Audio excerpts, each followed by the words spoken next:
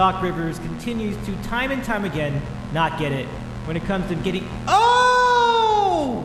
Let him play! Good evening, sports fans! And a pleasure to have you here for the big football show here on the Sandwich Sports Show. This is our newly branded program. Nice to have you back here. My name is Dave Medina. You also know me as Davey's Eating a Sandwich on Twitch. And celebrating its 18th month anniversary coming up on Friday. So if you want to check that out over on Twitch, twitch.tv/Davey's Eating a Sandwich, you can check that out. Tonight, we're going to get into some sports. And we're back at it. It was, as far as how the panel did, I mean, did okay. I mean, college football was tough. What can you say? Pretty solid action on the field, I think, for the most part. Certainly in the college side there was. And on the NFL side, yeah, there was a little bit of witching, I guess you could say. So John is with us, Andy's with us to break down the picks tonight. I don't believe, some late breaking news, although it's a real surprise to some of you, I don't believe Ron's going to be joining us tonight on the air, but we'll double check that and roll through this whole thing.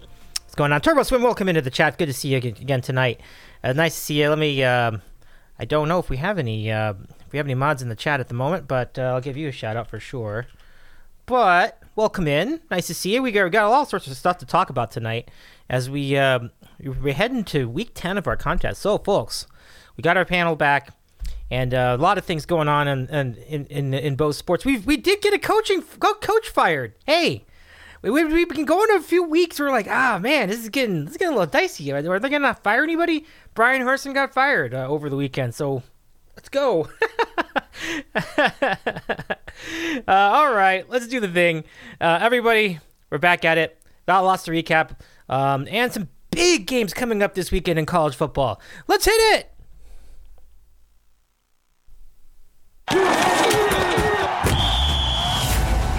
Football picks, week 10, yeah.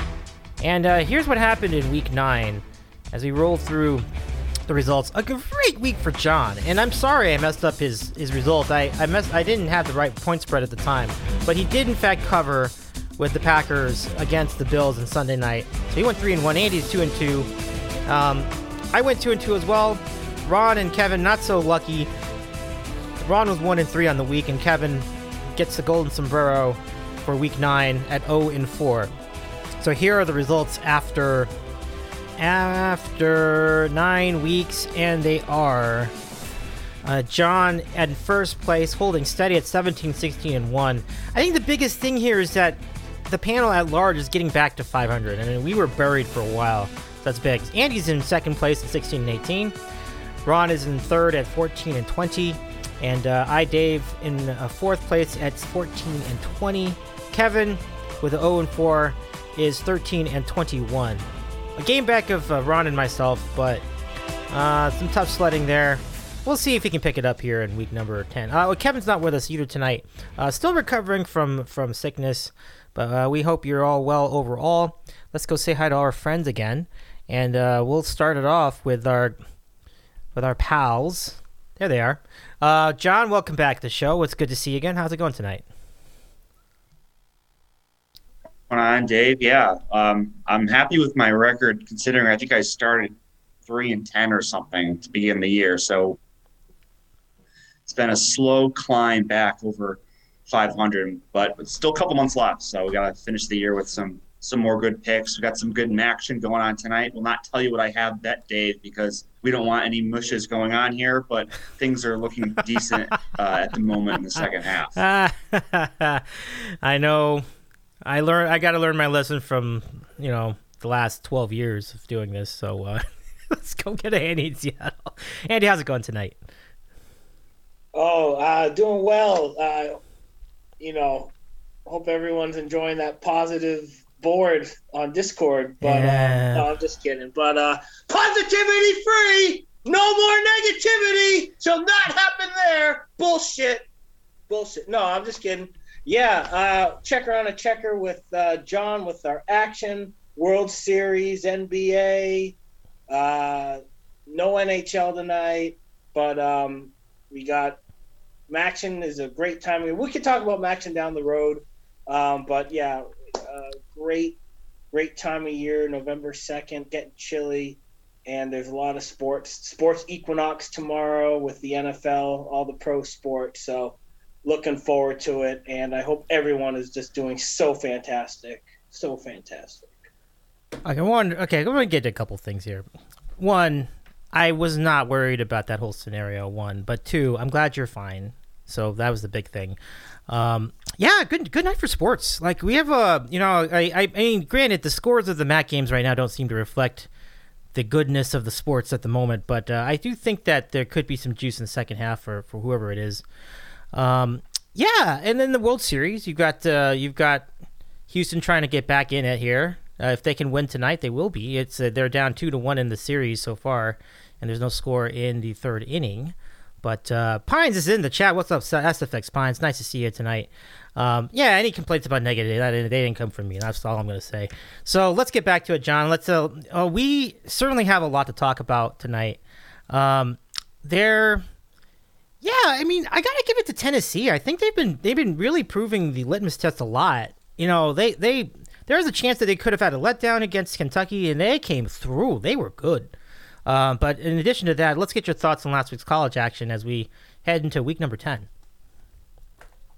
Yeah, I was very impressed with Tennessee.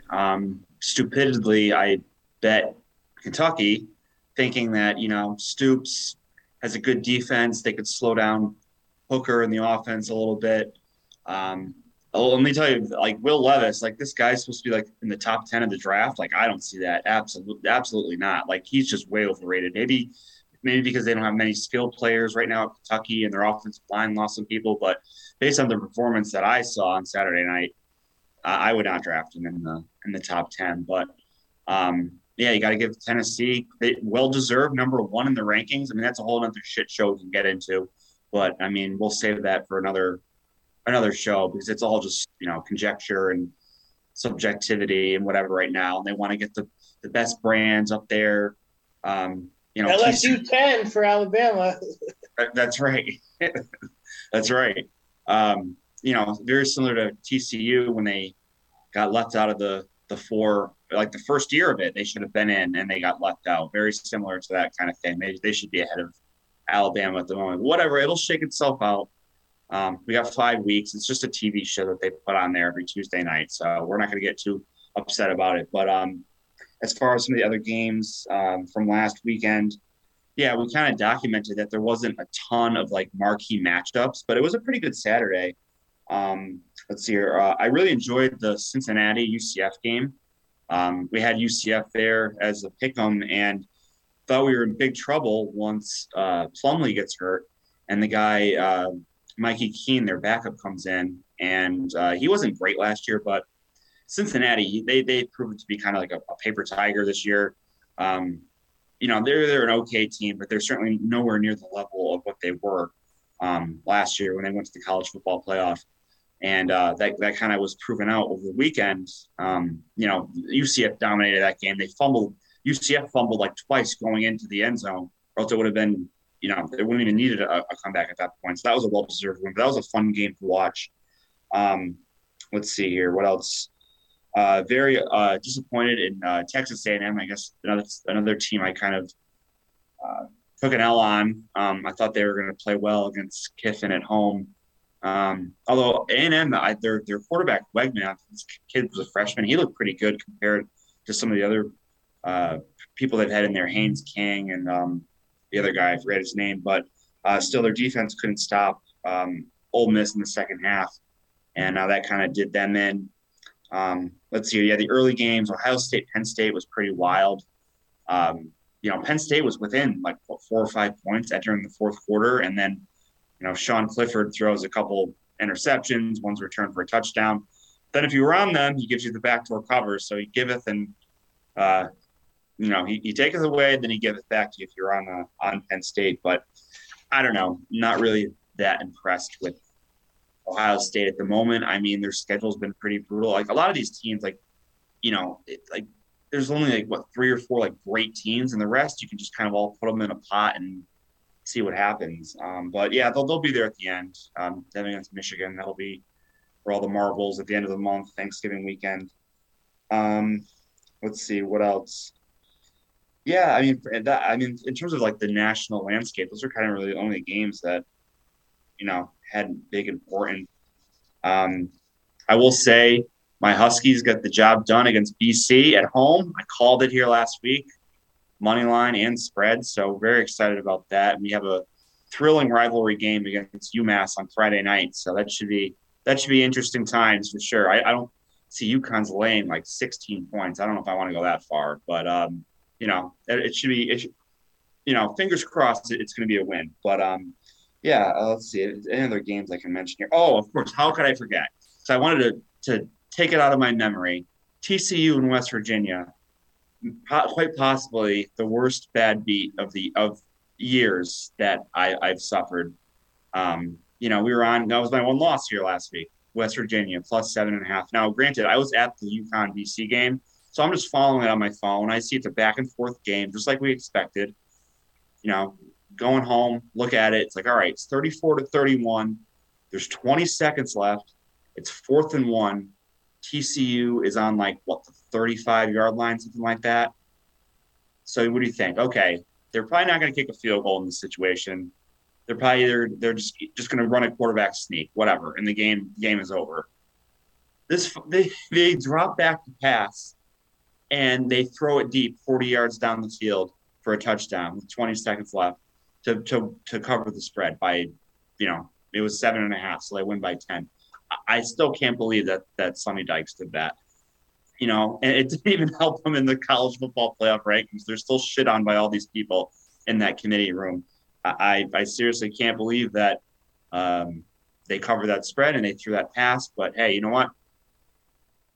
They'll get theirs eventually here in a couple of weeks. Maybe not against Texas Tech this week, but they have still to play Texas. I believe they'll have to play Baylor. So some losses are coming here, but I still can't believe that play happened. And it was an offside penalty too. Take the 5 yards and win the game. Like when you throw it up like that, what if it's intercepted or if there's a flag? Like you're as stupid as it sounds, like you're jeopardizing by throwing that pass. You're potentially, maybe costing yourself a win in like a 1 in a million scenario. But that was just absolutely just horrific. And like I said, probably the worst beat I've had in a while. But hey, it's not all about me. TCU gets the win, and they stay up there in the rankings. And like I said, it really didn't do much for them. But yeah, I that's why I wanted to forget that game because it was brutal. So yeah, it was an interesting Saturday for sure, and definitely better matchups on the horizon for this week. But hey, like I said last week, we gotta cherish every Saturday from the early slate to the degen late night games. So we got to take it all in. Yeah, and we're running, as you mentioned, as we've said before, like I think the opportunities are there are fewer of them with each week. So Maction's back, which is great. It's the first week of Maction on Tuesdays and Wednesdays. Some good stuff yesterday too. Let's catch up on comments first. TurboSwim says, "Yeah, I was impressed with Tennessee. I think they could make it even with a loss this weekend." Yeah, that was a big win. It's a big win, absolutely. And Swim says, "Man, I said they needed to win big, and they did. Yeah, it's big time." And then 201 God, who is our friend Santoro, says, "I need more negativity back in my life." All right, be that as it may. Andy, let's go to you get your thoughts on last week's action. Yeah, I knew John was going to mention that TCU West Virginia game as the Celtics just are on a 14-0. They're not on the run. The Cavs are. Fucking gut it out, you pieces of shit. I'm turning into fan base of the Celtics over here. But, yeah, I wish I was watching the UConn BC game rather than watching that TCU West Virginia game because that was absolute horse shit. Like, I still don't know how it happened. Well, I know how it happened because we saw how it happened. But there's instances where the officials will not even let the free play happen, and they'll just call it encroachment. And if they did that, then the game's over. But since it was a free play, I don't know why Max Duggan did what he did, but he did what he did. It was just so freaking horrendous if you had TCU plus 7.5. And, yeah, John said it perfectly. 30 seconds left or 25 seconds left. 4th and 1. West Virginia had no timeouts. It was like, I guess in those instances, like when you're in the too good zone, sometimes that can melt into the weirdness zone, and it got weird.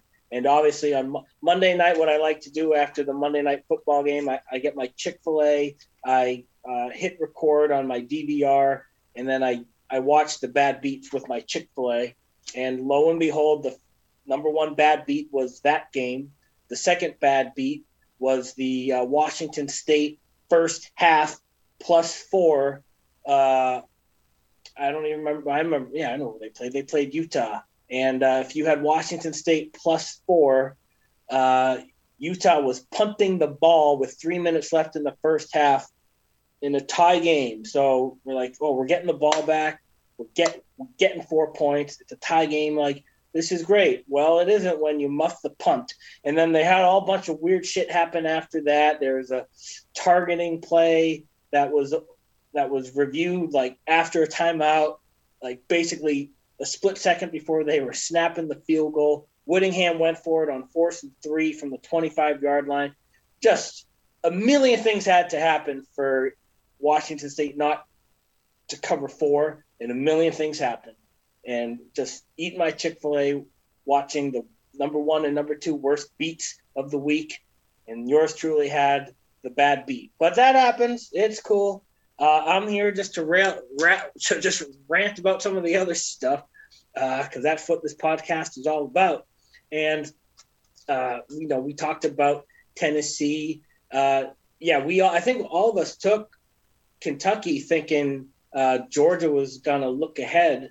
That did not happen. And Herbstreit and Chris Fowler are just like stuck calling a shit game, and we're just like. But I'd rather have that happen than what happened with West Virginia. You take Tennessee getting the 10.5 or 11, and then like 2 minutes into the game, you're like, this isn't happening. You don't really have to pay too much attention to it. It's the bad beats that kind of sting. And I know John was paying attention to this. Middle Tennessee State and UTEP. I watched way too much of that game, and UTEP was in a nail biter the whole game, and they had a touchdown nullified because of the most egregious offensive pass interference call known to man. So that was a crappy game. How about not Appy State, that's tomorrow. How about Coastal Carolina Marshall? You want to spend your time watching that game? This guy did. And Marshall was the right team. I know John thinks Marshall was the right team. And we like Coastal. We like Grayson McCall. They got no defense. So Marshall they were basically the victim of their own malaise, to be fair. They had like 5 trips in the red zone in the second half, and they scored 3 points in those 5 trips. So tomorrow, App State, Coastal Carolina, you betcha I'm taking App State, given 3. We're just talking about some of these random games. I was right on board with Cincy and UCF with John. Oh, how about Wake versus Louisville? Talk about trap of all traps, and I fell in it. Wake Forest -3 over Louisville. And I kid you not, because, you can look it up. Wake Forest turned the ball over 8 times in the second half. That's hard to do. Some teams don't even get 8 possessions in the entire game, like if it was an Army-Navy game. Wake Forest turned it over 8 times alone in one half. That is crazy. That's just crazy. Let's have another shout-out to John picking Charlotte outright winner over Rice. We're gonna stick with Charlotte next week too against Western Kentucky, another double-digit underdog. So good job by him. Bad job by me. One week too late on the Syracuse bandwagon. Notre Dame kind of kicked their ass up in the Carrier Dome. The bloom is off the rose for Syracuse, it seems. Oh, how about some disgraces over here? Baylor, Texas Tech. Texas Tech just took a step back, and Baylor kind of routed them in the second half. Bad job by Texas Tech, but we're probably going to have to take them in 72 hours because they're the ones that are playing Sonny Dykes, TCU. Another egg, but we were on the right side of this egg. Kansas State killed Mike Gundy, long time coming. I think the final score was like 40-point deficit, something like that. But yeah, 40, Oak State got it was a blowout. But yeah, Oak State got absolutely creamed. So got on the right side of that one. Let's see, Dave. I don't know how that Stanford UCLA game that wet your whistle? Not really over here, but we were the fools to take Stanford. And but I mean, if you're a Pac-10 groupie, that's good for UCLA, good for Oregon, USC. I think they're all kind of flirting in that top 10, top 15 in the playoff equation. So we'll see how that all shakes up. Pac-12 isn't dead, not yet out of the playoff spot. So we'll see what happens. I mean, as John said, it's a TV show. A lot of teams are going to either like shit themselves or, cream rises to the top. Nature's going to have its way. But yeah, there's only 4 weeks left. So we're going to get some marquee games and we're just going to have to see what happens. But yeah, like I was just a degenerate. I think I bet on these 22 games in my little notebook here. And it was a terrible Saturday gambling wise. NFL Sunday was a lot better, but it was still a great time. I mean, don't get me wrong. Like, do we wish we could have taken Oregon instead of Cal? Of course, but that's just the nature of being. Dave, Bo Nix, he had 6 touchdowns. So you were right. You're like, he's not going to throw 5. He's not going to have 5 touchdowns again. He had 6. You got me good there. Yeah. No, Andy, did you watch the sorry, I'm going to jump in because I didn't get to see this game. Like I was like knocked out. The San Diego State Fresno State game.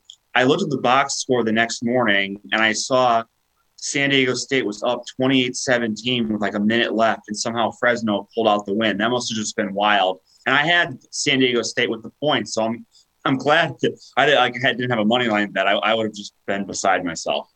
Yeah, I also. So yeah, after a crappy gambling like session, I went off and got my Papa John, like 2 papadillas, and then I got back and was watching the end of that game. So yeah, I had San Diego State. What basically happened was Fresno State, they scored, onside kick, scored again, night San Diego State. But even before that, like I think at one point it was like 28-10, and San Diego State just a couple 3-and-outs early in the fourth quarter, could not really like put the game away, even though the game was already won. You got to recover that onside kick. And that safety reformed quarterback, he's a better thrower now. Like, yeah, I was looking at the stats. He looks pretty good. So they find themselves a quarterback kind of way. And I saw Jake Hayner got back. So a missed opportunity there on the over. It was like by 40, I think, probably, like based on the perception of the 2 teams without the different quarterbacks. But alas, we'll have to see how it goes in the future with the new quarterbacks.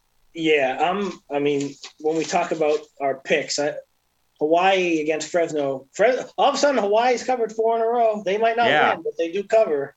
Yeah, 28 I saw. That's a lot of points. Yeah, that's my recap, Dave. Just kind of all over the map, just ranting about the losses. Not a lot of like big upsets, obviously, to shake up the national landscape.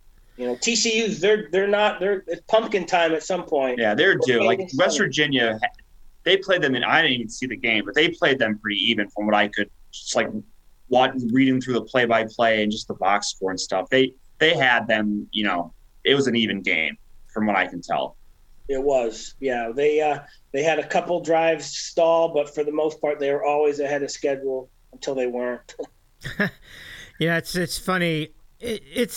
I do, for all we were saying about the Oregon game too, by the way, just to step back to that for a second, Cal did not miss that cover. Cal missed that cover by only half a point. So I'm like, you know what? I think we were on the right side of that one. Like if anybody who had Cal in that scenario. Yeah, Dave, we watched that game. Wilcox, didn't call his timeouts when he could have, for cover time. And Oregon went for it on 4th and 1 from their own 40 when they, most people punt, and that was very haunting. So we might actually take Cal again against USC, getting 21.5. because that's USC's defense isn't all that good, and that's a lot of points. So for a third week in a row, taking Justin Wilcox, you know that I'm an idiot. What do you want me to do? No, I hear it. I mean, look. In fairness to Cal, here's the thing. Cal was gritty and gutty at Notre Dame too. So it's like they've already proven they can cover the spread against pretty much anybody on the road. So I think it's an interesting call, and you might hear something from that game coming up in the future of the show in a few minutes actually. So I think that's about everything. I guess we could go right to picks, everybody. So John, are you ready with your picks? So you want to start first, or do you want to defer? I'll start first. If I won it's like when you birdie a hole playing golf, you get the honors. So I might as well start us off. Okay, let's do it. All right. All right, Dave. College Week 10. We're going to start off here with a Big 12 matchup, and I'm going to take Baylor plus 3.5 at Oklahoma. I like the way this Baylor team's been playing the last few weeks. They've seemed to kind of got back on track after a middling start to the season. Their offense has been really explosive, and as Andy talked about, they just their defense just completely confused all of Texas Tech's quarterbacks last week, like multiple interceptions. It was just a dominant performance. So I like how they're playing. They're going up against an Oklahoma team that, they've kind of gotten back on track a little bit over the past 2 games. But Iowa State, they really don't have much of an offense. And I saw Oklahoma had a fake field goal touchdown. That's kind of a rare occurrence. So I take that to be a touchdown kind of win. And then before that, they did beat Kansas, but Kansas has no defense, and we've seen that proven out. So I'm not that high on this Oklahoma team. We've seen it earlier in the year. They don't have any defense themselves. And then if the coaching matchup here, Randa completely shut down Ole Miss. If you remember back in the bowl game, the Sugar Bowl this past year, and who was the offensive coordinator of Ole Miss? None other than Jeff Lebby, who is now the offensive coordinator at Oklahoma. So he knows how to play this offense. I think the half point here is huge. I think this could easily be a 3-point game. And I think Baylor probably should be favored in this game. I think they should be favored by a point or 2. So I'll take all the value here with the Bears, and we'll take Baylor plus 3.5 on the road at Oklahoma. I don't think they're going to be deterred by the road environment or anything like that. I think this is going to be a very close game, and I'll take the point plus 3.5 for game 1. Game 2, there's a lot of games this week, so it was kind of hard because it was you like a bunch and you just kind of sort it down to your better plays. But this one jumped out at me, and I'm going to take Boise State minus 7.5 at home against BYU. This is a tale of 2 teams going completely opposite directions. If you remember, a month ago, probably a month ago, Boise State had an embarrassing loss to UTEP. So they fired their offensive coordinator.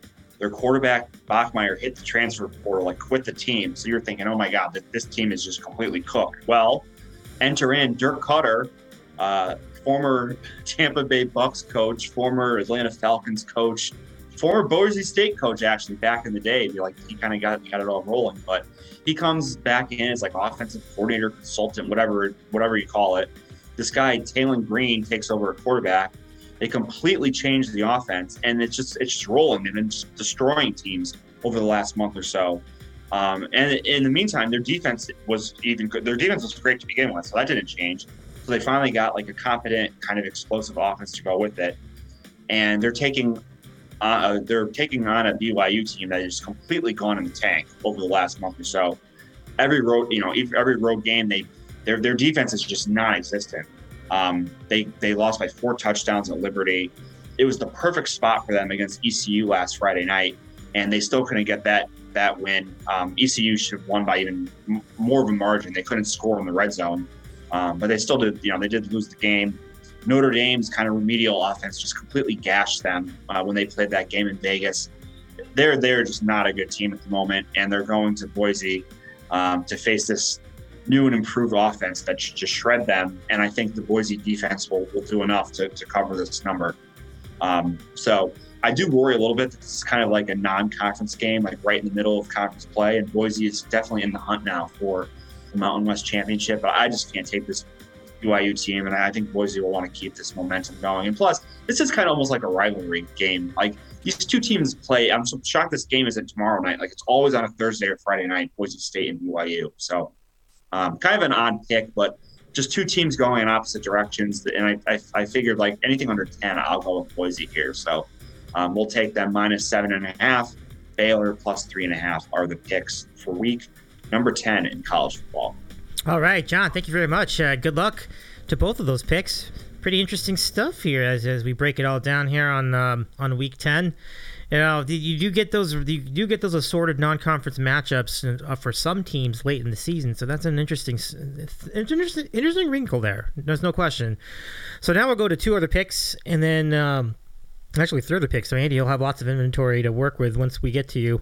Okay, so we're going to start with Ron in New Jersey's picks. Sends him by the text. Ron did want to make it in tonight. He was almost there, but we'll see if we hear from him next week. He says he wants to be there next week, so I believe him. All right, week 10 for Ron in New Jersey. Let's do it. Okay, we're going to start with this. First, we're going to get into an extremely interesting pick. I mean, oh, by the way, before we get into any of this, Rahama, thank you so much for the 16-month resub. My goodness, we've been on the air for 18 months, and you've been a sub for 16 of them. That's fantastic. Thank you so much for being a good friend and for the resub. I appreciate you so much. And then King Dambreaker, good to see you again. Follow King Dambreaker if you can. Variety streamer and a pretty cool friend of the entire scene here on Twitch. Anyway, back to the picks. Ron, with a very interesting call. I mean, I'm actually kind of shocked, to be honest, but I shouldn't be, because Tennessee is pretty freaking good. He's gonna go with Tennessee, getting 8.5 at Georgia. For those of you who've been following the podcast all the way back to around 2014 when we started doing football picks, this pick is extraordinary. Ron has been the first to try to be skeptical of Tennessee. This is when you know they've truly turned a corner. We'll see how they do against Georgia. But this is an incredible moment for us on the show. I don't know, maybe I'm overstating that, but it's really cool. It's really cool to see Tennessee arrive to the level that Ron has given his respect, as well he should. I mean, they've been playing much better. Quarterback Hooker is fantastic. They went well against Kentucky. Now you just worry about me here trying to mush the whole thing. We'll see what happens. But Ron does indeed take Tennessee getting 8.5 for game number 1. Game number 2, he stays in the SEC. He's gonna take LSU getting 12.5 at home against Alabama in prime time on ESPN. And this is an interesting game because, you know, this is just how much has changed in the SEC. Now Tennessee Georgia is the game of the week, and LSU Bama is almost like a forgotten stepchild. This is kind of crazy to think about that. But it's still going to be a great game, and Ron will be on the underdogs at home. So LSU plus 12.5 to go along with Tennessee plus 8.5 in week 10. Awesome stuff. All right, so he actually should get 10. The line I see. What did he say? I saw Bama minus 13. I think it's 12.5 is what I'm not sure if I said 10, but I meant to say 12.5.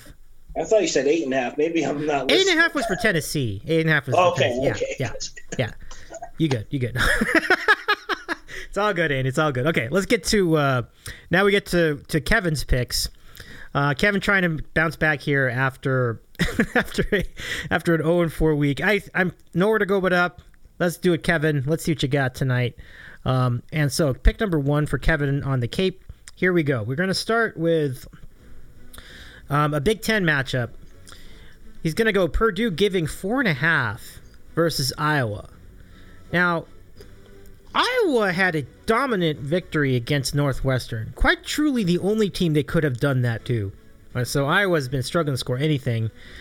So there some people might be a little too high on them. So Kevin believes that Purdue will take care of business at home against said Hawkeyes. We shall see. Game number 2. Kevin is going to take Clemson giving 3.5 at Notre Dame. Notre Dame has really had a rough year.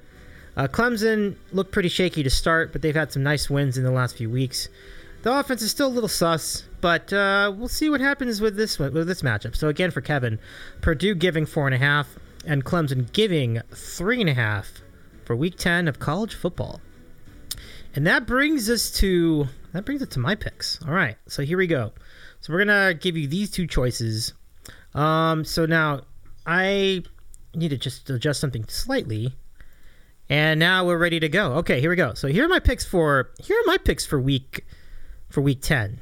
Get ready for this. Okay. All right. First, we're gonna go head to head with Ron. I'm actually going to be on the home team side of the matchup. I'm going Georgia giving 8.5 versus Tennessee. Now, this is equally an interesting move because I've been big on Tennessee to start the year. Like from the preseason, I thought they were going to be pretty good. But I think the thing about it is when you come off of a huge win like they did against Kentucky, I think people might overvalue one team and undervalue the other. And I feel like that's the case here with Georgia. I think the thing you just cannot discount with Georgia. Now I know there is a key injury. Ron actually mentioned it to me in the text. The key injury to the Bulldogs, which is not a small thing. I totally recognize that. But in general, their defense is really good, and I feel like it's such an interesting spot because Georgia's obviously not an underdog in the game. They're home, but I think normally they'd be favored by 14, and here they're only favored by 8.5. So I feel like if there's one defense that can shut down Tennessee's offense, and there might just be one, but if there is one, it's going to be Georgia. So I'm going to take a chance on it. A lot of people are betting Tennessee here. I'm looking at the public numbers. It's a gross amount of people betting on the Tennessee side of the spread. So I'm going to get my black hat with relish, put it on, and I'm going to root for Georgia here. We'll see. But it's kind of interesting in this scenario. I don't really like Georgia. So if they don't cover, I'm actually going to be pretty happy. So it's a win-win for me. I'm pretty good with it. Game number 2, I teased it in the recap segment. We're going to go with Cal. Yeah, we're going to roll with Cal getting 21. 3 whole touchdowns at USC. Because what have USC done to prove that they can either score consistently or defend consistently? Absolutely nothing. They've been teetering with these covers every single week, and then in some games they just flat out lost, like the one against Utah. That doesn't give me much of an argument to take them to lay all those points. Cal's been tough all year. As I said, even though they didn't cover against Oregon, and even though Bo Nix threw for 6 touchdowns, good God, I want to see who they're playing this week. I'll take the other team, but oh, really? Oh, that's not. Maybe I won't. We're getting 32. It's way inflated. I'm almost considering taking Colorado with that spread. It's crazy. That is crazy. That is crazy. I'm gonna think about it. I definitely would take them before I would take Oregon. Absolutely, especially if they're in Boulder. I would absolutely play the. You're right. I think you guys are right. But anyway, getting back to it. So we're going to take Cal, getting 21 at USC, to go along with Georgia giving 8.5, which is, at this point now, kind of a contrarian pick. It's weird, but that's where the season's been. And those are my picks for Week 10. Let's do it. All right, Andy. So the floor is now yours. I'm ready for you. Yeah, thanks. Let's do the thing. I wrote a bunch. Because I knew, I don't know, I just write a bunch of potential picks, and then I just, depending on who goes first, kind of whittle it down. But meeny, meeny, miny, mo time here. Game number 1, we're going to take James Madison University getting 7.5 at Louisville. This is a anti-Louisville pick. They're not going to force 8 turnovers again. I'm not a big Satterfield guy. I'm not a big Malik Cunningham guy. I know James Madison they've lost 2 in a row, but they're coming off a bye. If you remember James Madison, they upset they did upset them because they were huge underdogs, but they beat App State. This is their first year in the Sun Belt, coming from the FCS division. They're ineligible for both the Sun Belt Championship game and a bowl, not only this year, but next year as well. Someone smarter than me is going to have to explain the antiquated rule that prohibits these basketball and football teams from making the jump from FCS to FBS, why they can't play in these postseason tournaments, because by nature they should be at a competitive disadvantage. But if they are able to put that aside and get to that next level, they should be rewarded. But I'm sure there's people that can explain, no, this is why. But anyway, James Madison, they played well, they've covered well. They're a powerhouse last year and for years before in that division, and this year they're setting the world on fire. Just by my twisted logic, because they don't have a bowl game, because they can't play in the Sun Belt Championship game, they might just want to go extra for these last 4 games on their schedule. And in the fact that they're playing Louisville, which is obviously a school in a big conference, they should be motivated to represent themselves well, demand respect, put respect on James Madison's name, and we'll cover 7.5, and you'll get my respect. They already do, obviously, because I'm taking them. But this anti-Louisville pick, James Madison plus 7.5, game number 1. And yeah, for game number 2, we could take meat -1 against UAB. We could take LSU getting 13 or 12.5 against Bama. We will take Texas Tech behind the scenes. But for the podcast, this pick right now, right here, we're gonna take Hawaii getting 27.5 at Fresno State. This game I think is on Fox Sports 2 or FS2, I believe. Really? Eddie, can you check that? It might be. I think it's FS2. I'm pretty sure it's FS2. Eddie, check that. But like we mentioned in the beginning of the program, Hawaii has covered 4 in a row. They've been in contention to actually win some of these games outright. They're the best 2-7 team in the country. I don't know. They're probably better 2-7 teams than them, but maybe not. But they've covered 4 in a row. Timmy Chang knows how to cover. They like I said, they almost beat. They hung tough with Wyoming last week. They almost beat Colorado State the week before. They almost beat San Diego State the week before that. So, yeah, they are trending in the right direction. They have a decent quarterback. Their defense is horrendous. But Fresno State, as we mentioned, like, their defense can be exposed. I know they got Mims. I know they got Jake Hayner back. So they're going to score a lot. But, like, 27.5 is a shitload of points. Hawaii's playing better. Let's have some fun with the Warriors on a Saturday night on FS2. Hawaii plus 27.5 is my second pick. Love it, Andy. Yeah, this is very savvy. Good luck to both of those picks. They are indeed on FS2. That's great. Pump that up. Like that's going to be great. Get that alongside the USC Cal game on ESPN. Get that second monitor. It's like you just dust off the button that says FS2 on it and watch. That'd be great. So good stuff. This is some good stuff. Yeah. Why is Scott Satterfield not fired yet? I guess is my question. I'm kind of wondering when that's going to happen. So if James Madison covers, maybe that'll be the spark plug that finally gets him dumped out of Louisville. The other game I was thinking is SMU Houston, because John said it last week. They're mirror images of one another. They go, the whole air raid. Both those, I'll probably take Houston because I can't figure those teams out. I thought SMU was going to lay an egg at Tulsa, and they actually showed up. And then who the hell knows with Houston? So good luck. Count me out of that game. Yeah. What's funny about that game? So they went up a bunch on Tulsa, and then next thing you know, it's like Tulsa's getting the ball back only down 11. I'm like, but that's it. Houston does that too. All those, you just never know. Like neither of those teams know how to put a game away. That is a true story. All right, so let's get into this week's action. I mean, we covered a lot of it already, so there's not a lot to really add to this, but I'll show it to you anyway. These are the featured games for Week 10. The two biggies, of course, are in the SEC. You have Tennessee, Georgia. And by the way, TurboSwim says, I don't listen to Davey either. It's okay, which is correct. It's on brand. Oh, I love it. But anyway, going back, but here in week 10, we're looking at the featured games.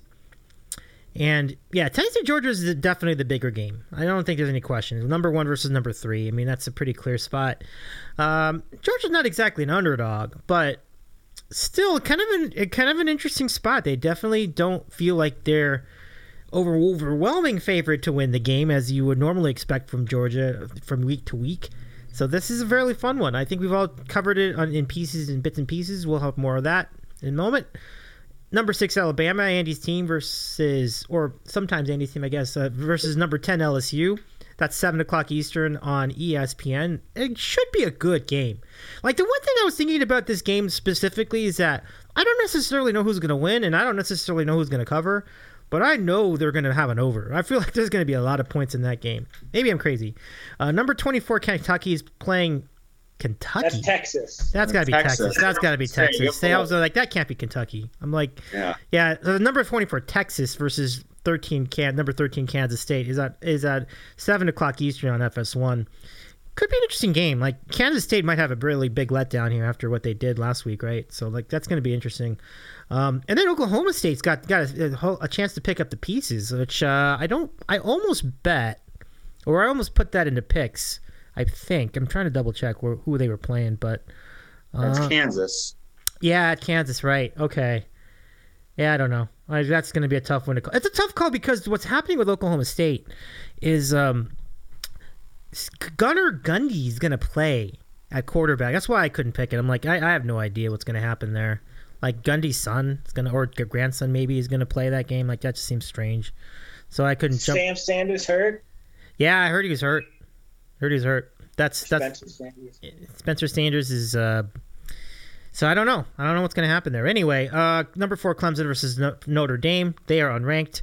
They are at home and they will be on NBC at 7:30 Eastern.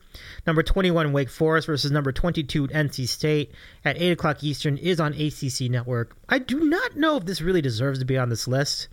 I mean, Wake Forest is fun, obviously. NC State is not fun, like the opposite of fun. So that's a very dynamic matchup just from the contrasting styles. So John, would you like to tackle this first? What are you seeing here from Week 10 in college football? Sure, as this action is starting to get wild here, if you're watching Central Michigan and Northern Illinois, scoop and score fumble return for NIU. Nice. Still feeling okay with our Central Michigan +6, but we got to keep an eye on it here. Yep. Yeah, so good slate of games. The stinkiest line of the week, to me anyway. So you have Texas giving 2.5 on the road, a team that's lost on the road at Oklahoma State. They lost on the road at Texas Tech, and they're laying 2.5 points against a team that's higher ranked than them and just won a game 48-0. Like, what is that telling you? Like, I really, really, really want to take Kansas State, but like, it just, that spread makes no sense to me. But it's funny how the mind works. Like, if it's the other way around, if it's Kansas State -2.5, like, yeah, count me in, I'm all in. But just the fact that Texas is favored, like, that just doesn't make any sense to me.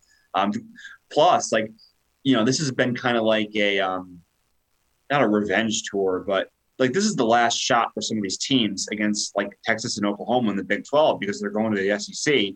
And they've been giving them all their, it's just been an electric environment, as I mentioned, like in Stillwater, and then in Lubbock with Texas Tech. It's going to be the same thing here in Manhattan in Kansas. So I don't have to think about this one, but that line just stinks to high heaven to me. But that's going to be a good matchup. I mean, Kansas State is playing great. You got to figure.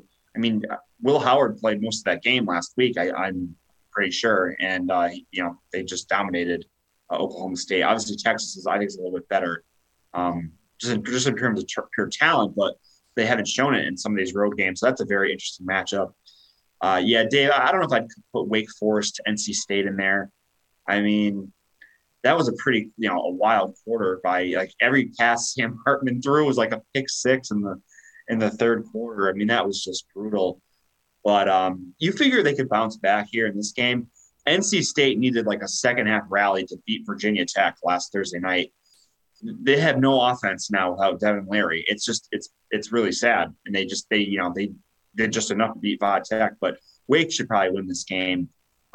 and get a bounce back spot. At the same time, not on your list, Miami and Florida State playing on ABC. Like, it's one of those, like, if a tree falls in the forest, do you hear it scenario, because like no one's going to be watching that game. And that rivalry certainly fallen in recent years. The line that kind of smells is that Clemson line. I mean, it's very similar to when they went to Florida State and they were like -3, and like you have all the sharps hammering Florida State, and like they just handled Florida State easily. I could see the same kind of thing happening here, but at the same time, like I think Notre Dame is probably a little better if we're comparing things to Florida State, but and they've started to play better recently. I don't know. That's just a tough game. I don't think Clemson is ranked I don't think it's about the 4th best team in the country for sure, but that doesn't mean they can't beat Notre Dame by like 6 points. That's tough. I think, we saw them almost escape against Syracuse. Notre Dame, they just had a big win over Syracuse, the same team. They're common opponents the last 2 games, but I don't know, home crowd at night in South Bend. That's a tough call. Gun to my head, I take the Irish with points if it's like 3.5 or 4, but I don't feel great about it. This probably won't be like one of my top like bets I'll make of the week. And then the 2 SEC games are really what they're like going to shake up the weekend. I don't know how LSU's 10. Like they committee backed themselves into whatever corner to put them at 10. But they are getting better to where they were at the start of the year, and we've seen Alabama struggle on the road before. Jaden Daniels has been playing great over the last 2 games. Against Ole Miss, and then Florida had some terrific performances. Bryce Young is going to bring it. I think I'm on board, Dave, with your overcall. Who would have thought that from a Bama LSU game? Remember when it was like the game of the century and it ended like 9-6? Oh yeah. I think it was that was like 2011. I think that's when they rematched. But yeah, and now here we are like 11 years later, and it's going to be like in the 30s for both teams, which is wild. It feels like a few too many points. I don't know. That would be my lean. Just take the home dog. Death Valley on a Saturday night, getting all those points. Brian Kelly. I think. I'm not going to say he can match wits with Nick Saban, but like I think he can do all right in this scenario, and as the home dog. Then obviously the big game with Georgia and Tennessee. Georgia just lost one of their best defenders for the year to injury, so we'll see how that plays into the mix. It feels like Georgia has just been kind of they turn it on when they want to, and then they just kind of go through the motions when they're kind of bored. I mean, you saw that in the game against Missouri. You saw that even in the Kent State game, they were only up by 10 points in the 4th quarter. But then when they want to play, like they just destroyed Oregon. Really impressive against Florida last week. I don't think they ended up covering, but it was still a game that was never in doubt at that point. But if they certainly have the home field advantage in this spot, and they should be able to do some things against the Tennessee defense. It'll come down to what can their defense do against Hendon Hooker and that electric offense. And the other action game is going to get interesting here as Western Michigan's about to punch one in. So some good action here. But yeah, we'll see what Tennessee can do against this Georgia defense. Certainly not as talented as they were last year, but they're still up there in the defensive rankings as one of the top teams. I think anything over 7, I kind of lean towards Tennessee. I would tend to agree with Ron's pick. This should be a good game. Like I don't think Tennessee's going to be completely shut down. I think they're going to score some. So I could see this being like 31-24. Georgia, and then Tennessee would cover. I wouldn't be shocked if Tennessee pulled the upset, but I think Georgia will probably win this game just because they've been there before. I think they have the experience, and I think I trust Kirby Smart a little bit more than Heupel in this spot. So, give me Georgia, but by like a touchdown. So I think Tennessee would probably get the cover. So those are the games on your list there, Dave. I guess I'll mention a couple other ones here that kind of pique the interest. In addition to the thrilling UMass-UConn game Friday, very interesting game, Oregon State at Washington. I will be into this one on Friday night. I was seeing on Twitter, like there's this they're calling it like an atmospheric river or something or another that's coming to the Seattle area. So Andy, does that mean like horrible rain and wind? Because if it does, I think I'll bet the under right now. Like it's at 55. I don't even know. My family was texting me about that. I looked it up. I was like, low 40s and rain. I think that's kind of par for the course early November. Okay, yeah, exactly. Typical Seattle weather. But yeah, that's that'll be a good game. Oregon State with their defense and running game against Penix and that dynamic passing attack. So that's a good watch on Friday night. I think it's a late game, like 10:30. So yeah, I'm into that. Texas Tech, TCU. I'll be into. I'll be a glutton for punishment again, fading TCU. It's just kind of be a weekly bet at this point. But it's too many points. Texas Tech can score. TCU still doesn't have a defense. There's gonna be a lot of points. Like you've got to take the dog in that spot.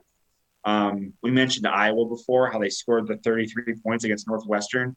If Iowa scored 33 points against Northwestern, what is Ohio State going to do? Like, this is just a complete joke. Like, they're giving 38 points on the road against Northwestern. I mean, that could be like 52-0. Seriously, that's crazy. Another unranked ranked scenario. I think Kentucky's still ranked, right? I don't know if they dropped out, but if they are, Missouri's a 1-point favorite. Missouri actually has a really good defense, which is crazy because they had one of the worst defenses in college football last year. So what a turnaround from their defensive coordinator. I mentioned the Baylor-Oklahoma game. We talked about Oregon, Colorado. Oregon's defense is not good enough to be laying 31.5 on the road. I don't care who is. I mean, Colorado has shown a little bit of life here recently since they fired their coach. They can put up like 17. They should be able to cover this game. Like 48-17, you cover. If that's the spread. That's just way too many. I think Penn State and Indiana is gross, but maybe a little bit of a letdown for Penn State after playing that Ohio State game. So maybe look to take the dog there with Indiana. Michigan State had all those players suspended after that horrible brawl in the tunnel against Michigan after the game. And now they're going to Illinois, which has been one of the bright spots of, surprises, I guess I should say, at the Big Ten season. Their defense has been fantastic. I don't know if Michigan State will even score in this game. But it's a big number to lay, 16.5. I don't know if I want to go that far. Maybe the Michigan State team total under is the play there. Andy mentioned UTSA, UAB. That's like Conference USA supremacy, so we'll be into that. Let's see what else here. Yeah, Houston, SMU, lots of points.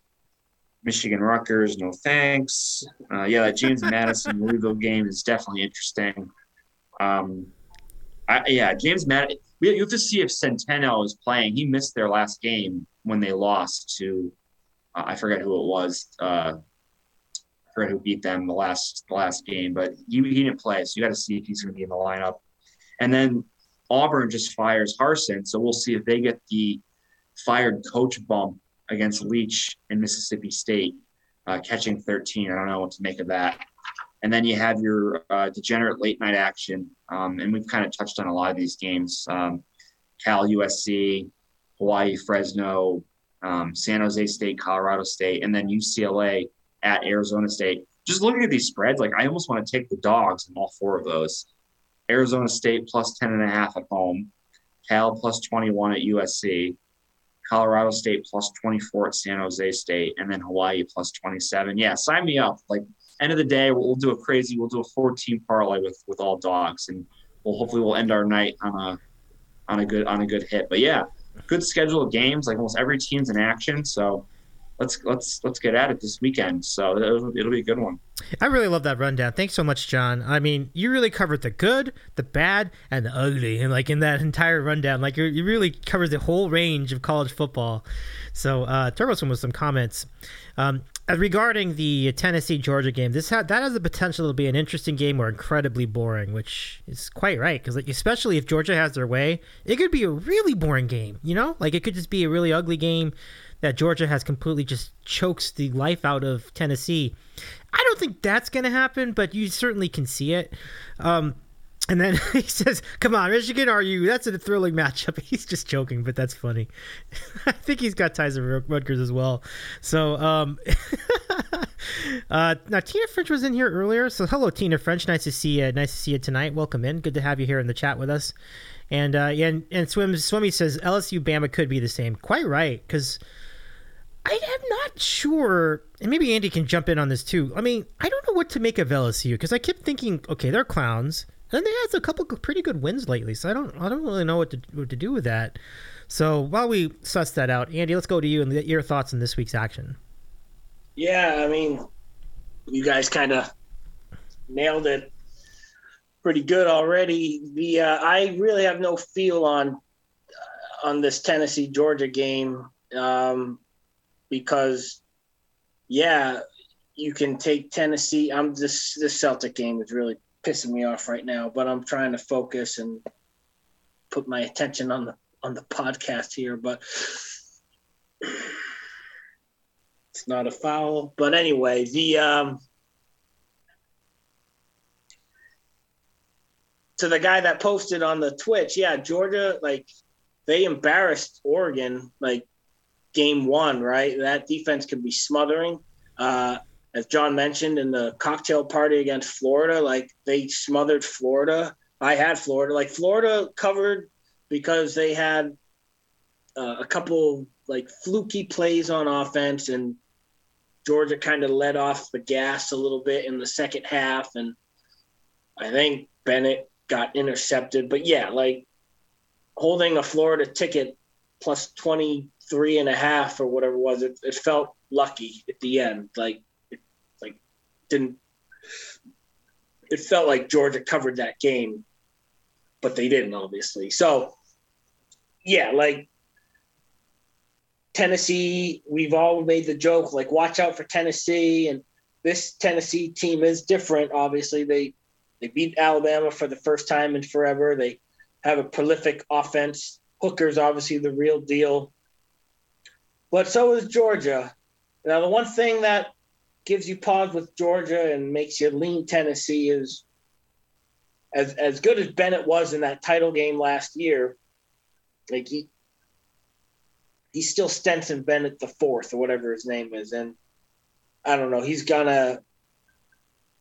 might not really have to make that many plays per se, but he might make some stupid plays too. So if Tennessee can kind of force something stupid like a muff punt, turnover deep in Georgia's own territory, they can kind of come out guns blazing on the road, then that's good for Gary Danielson and Brad Nessler. But if it starts off early ugly or ugly early like that game against Oregon when Oregon was down like 14-0 right away, then it could also, turn to poo quickly for Tennessee. But gun to the head, I'll probably put money on the underdog. Now, gun to my head, I'll probably take LSU too.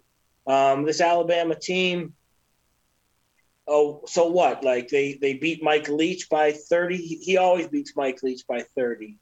I don't know. I don't know about this Alabama team. They got two tough games coming up, LSU and then Ole Miss. Now, Dave, you mentioned LSU. Yeah, they are clowns. Brian Kelly is a clown,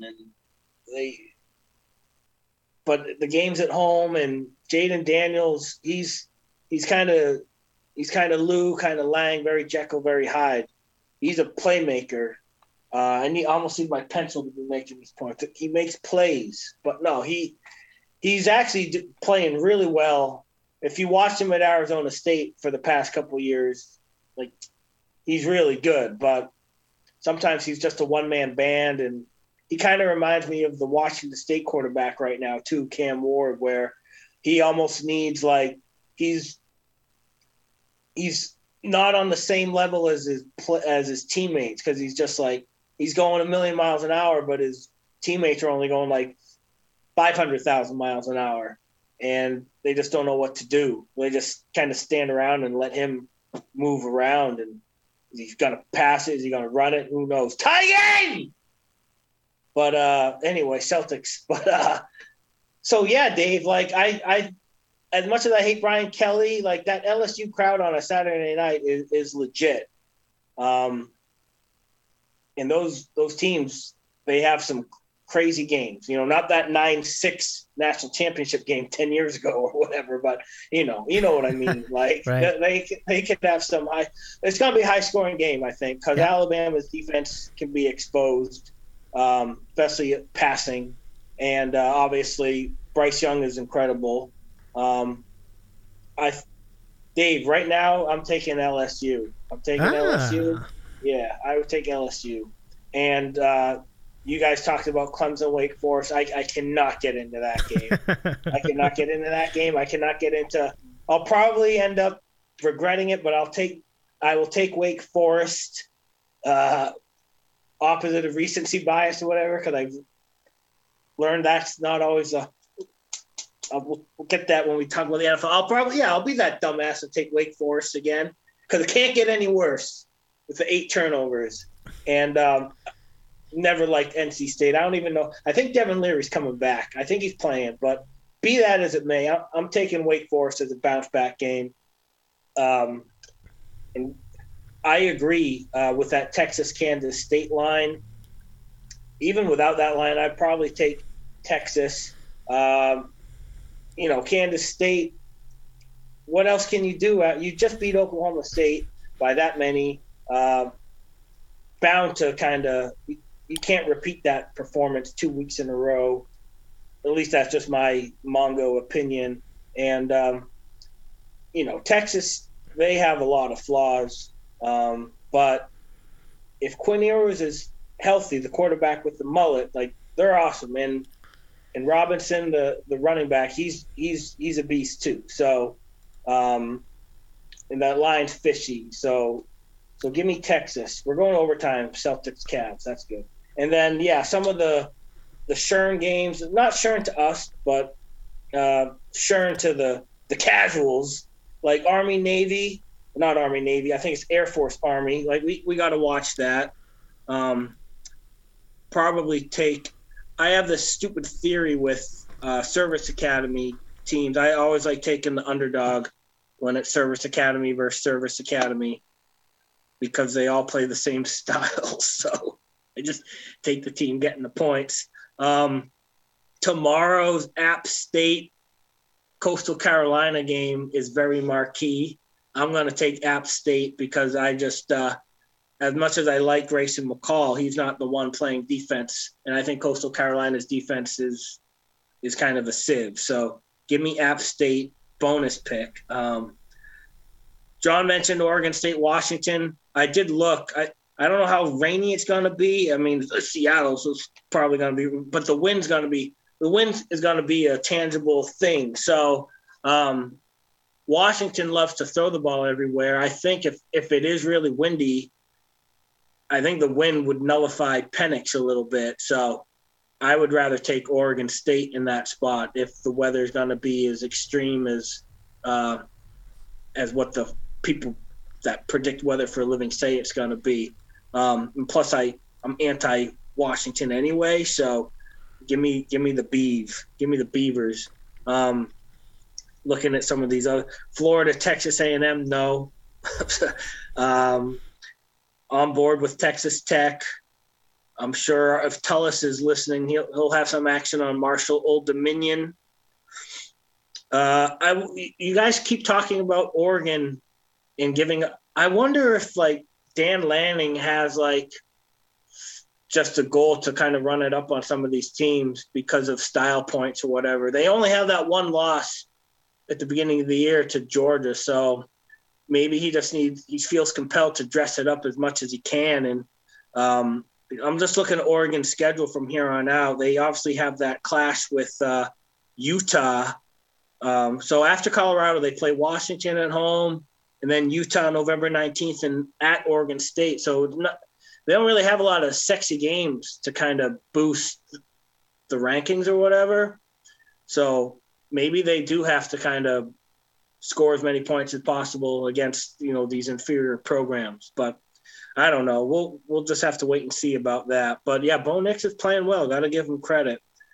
And then that's basically it. Houston SMU is a mirror image game, and we'll be into those late night games. I'm taking all those underdogs, sink or swim.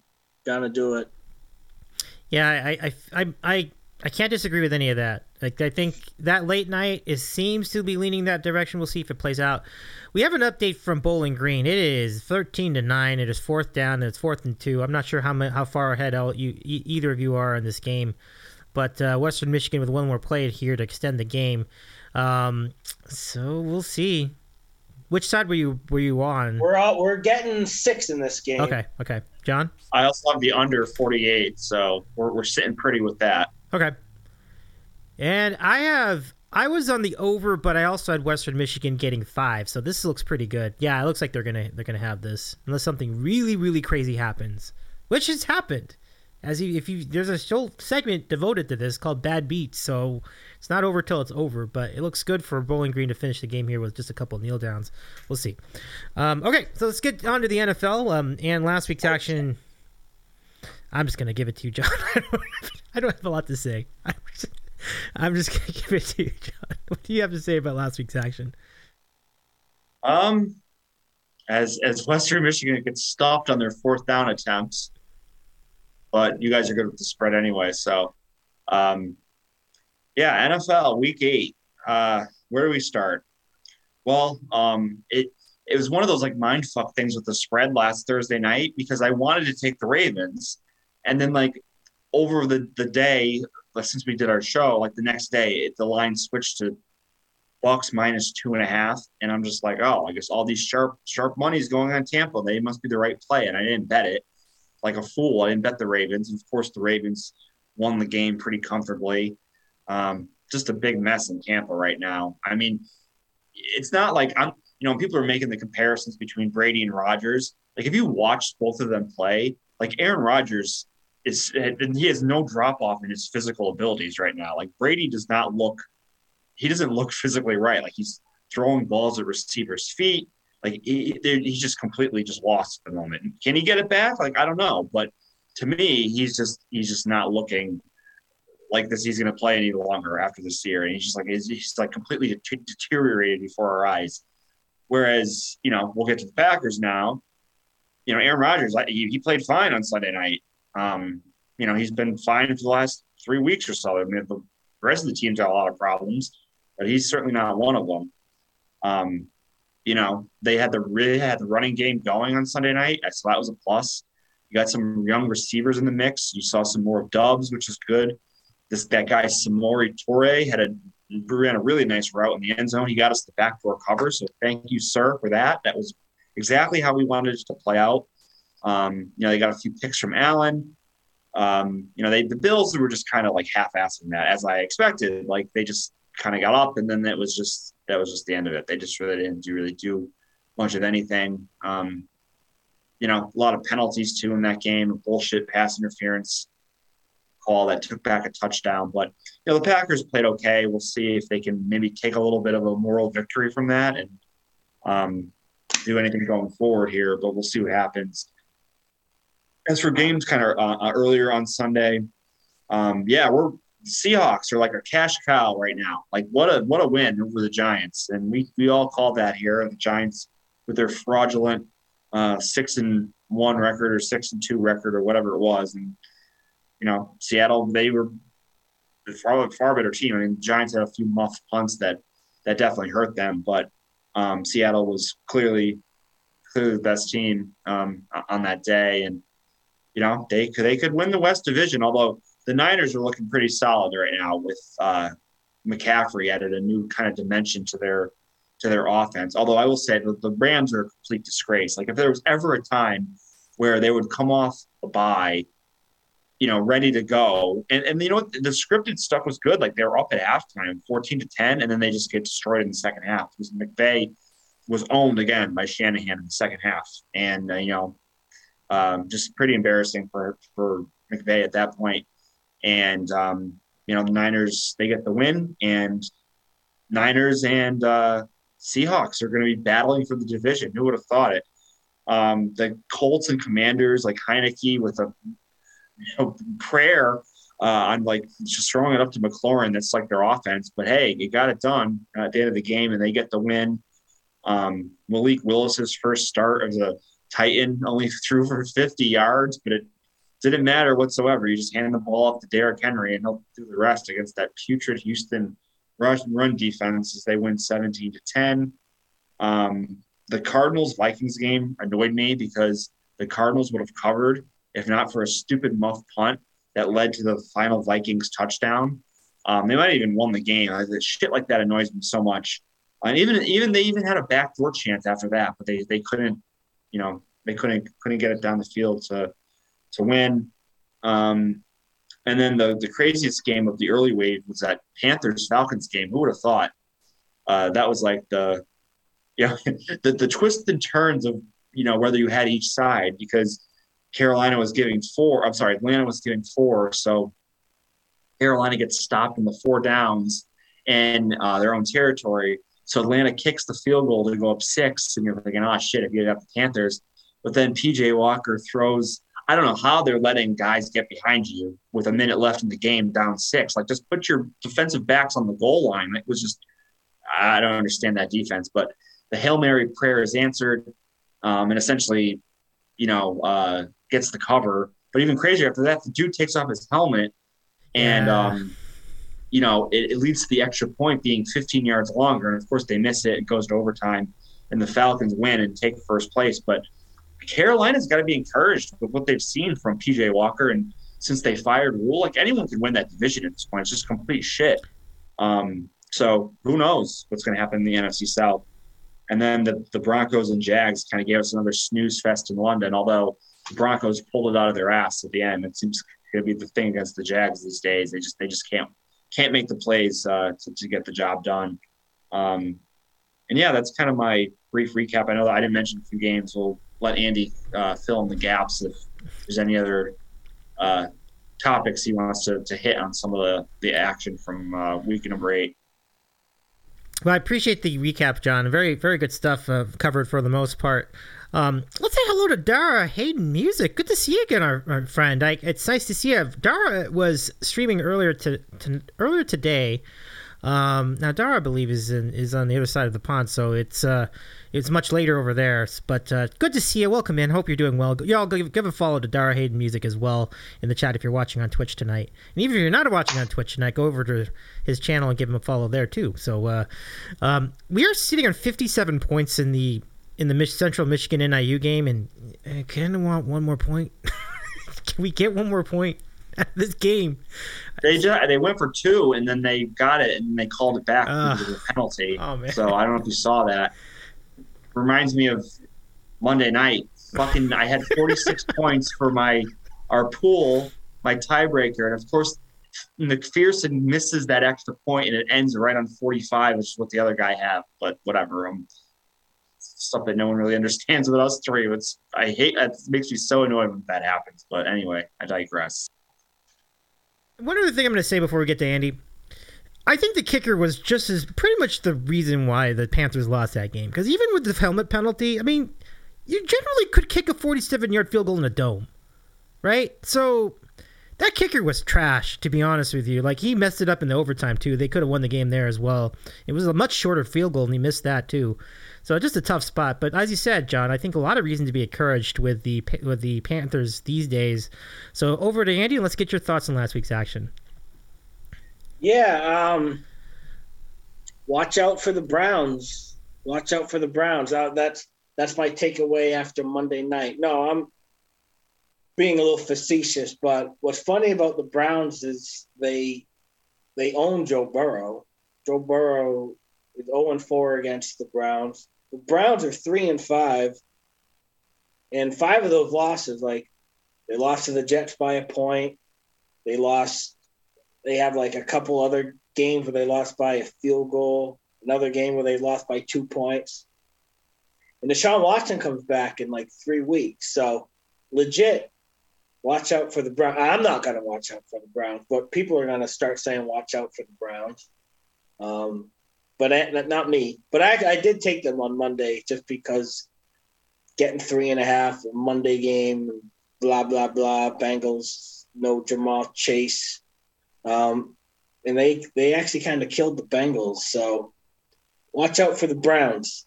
But as for the rest of the week, if you were a clown living on the West Coast, getting up at 6:30 to watch Jacksonville, Denver, you might have issues. But I did because I have issues. And that game was just so gross until Denver, they had the lead and Jacksonville couldn't do anything with it. Denver went 3-and-out 3 times in a row. Then Jacksonville ended up taking the lead. And then Russell Wilson actually made a couple deep plays. Just an absolute just dunce versus dunce. Trevor Lawrence, he's okay. He hasn't taken that next step. He still doesn't throw the ball with any touch. Travis Etienne is a beast, though, for fantasy purposes, and you just can't quit watching these Bronco games because it's a marvelous train wreck. I can't stop watching them. Celtics lose by 1. Fucking fucks. Where were you? Did you have him with a spread? Fuck! Yeah. Giving okay. 2. Giving 2. But everything's cool. I can just text my friend, go DJ 2. See how it's like. I was just all right. Fuck! But okay, talk about the NFL. So yeah, the entertaining game that wasn't the Falcon Panther game was like I thought the Lions Dolphins was kind of entertaining because the Lions went up I think they were up 21-7 or 24-7 at one point, and then the Dolphins just kind of turned it on, and poor Dan Campbell. So kind of not bearing the lead here, if Aaron Rodgers in Green Bay can't take out a half season or 41% of a season's frustration on the Lions, then I don't know. But I might hammer the Packers giving 3.5 against the hapless Lions in a couple days because, the Lions just can't figure it out. I know they had that 3-week stretch where they were scoring 40 points a game or whatever, but I don't think Dan Campbell's is cut out for a long tenure with the Lions. But yeah, good for the Dolphins to figure it out because they started the game pretty ugly. That Pats Jets game was just very frustrating for both Jet fans and Pat fans. If you're a Jet fan, you're like, what the heck is Kyle Wilson doing? Throwing these awful picks. You can get away with throwing those throws at BYU on a Thursday night like tonight if you're playing a team like Coastal Carolina or UNLV, but in the NFL you're going to get intercepted when you throw like a jackass, and he threw like a jackass. Now if you're a Patriot fan, you're like, we got all these turnovers and still had to fight tooth and nail to kind of win and cover. And they needed every one of Nick Folk's 5 field goals. That was annoying if you're a Patriot fan. They just continue to sputter and stall. And they just don't have any sustainability with these drives, and they don't make explosive plays. And Mac Jones holds the ball too long. And that game should have been 17-3. He threw a pick 6. And by the letter of the law, there was roughing the passer, but it didn't affect his throw. In a lot of other dimensions, that game is 17-3 with a minute left in the first half. And the Patriots don't come back from that. They don't. Not this year's Patriots. Not the way they move the ball. So they were lucky. They were lucky to cover. They were lucky to win. They were lucky Kyle Wilson threw 3 interceptions. And now they're 4-4, and we'll see what happens against Indianapolis. Indianapolis, Washington actually was an entertaining game. I know a lot of people watched it. I watched it, but yeah, instead of Carson Wentz and Matt Ryan, it was Taylor Heineke and Sam Ellinger, and Washington actually kind of pulled that game out of their ass. They were down 9 with like 6 minutes left and got the job done. So good for them. Good for Ron Rivera. And we'll see what happens for them moving forward. How about those Las Vegas Raiders? The egg of all eggs of week 8 belongs to them. And when I was talking about recency bias, the week before I was that fool to take – well, I wasn't the fool. I'm always the fool. But I took the Saints that Thursday night game against Arizona, and Andy Dalton just threw another pick 6 in that game. And, that game was just an absolute joke. And so I'm like, all right, well, I'm going to take the Raiders. And Andy Dalton did not throw any pick 6s against the Raiders. And Alvin Kamara had a great game. It's amazing what the Saints can do when Andy Dalton's not throwing pick 6s all over the ball field. So good job by the Saints, a terrible job by the Raiders.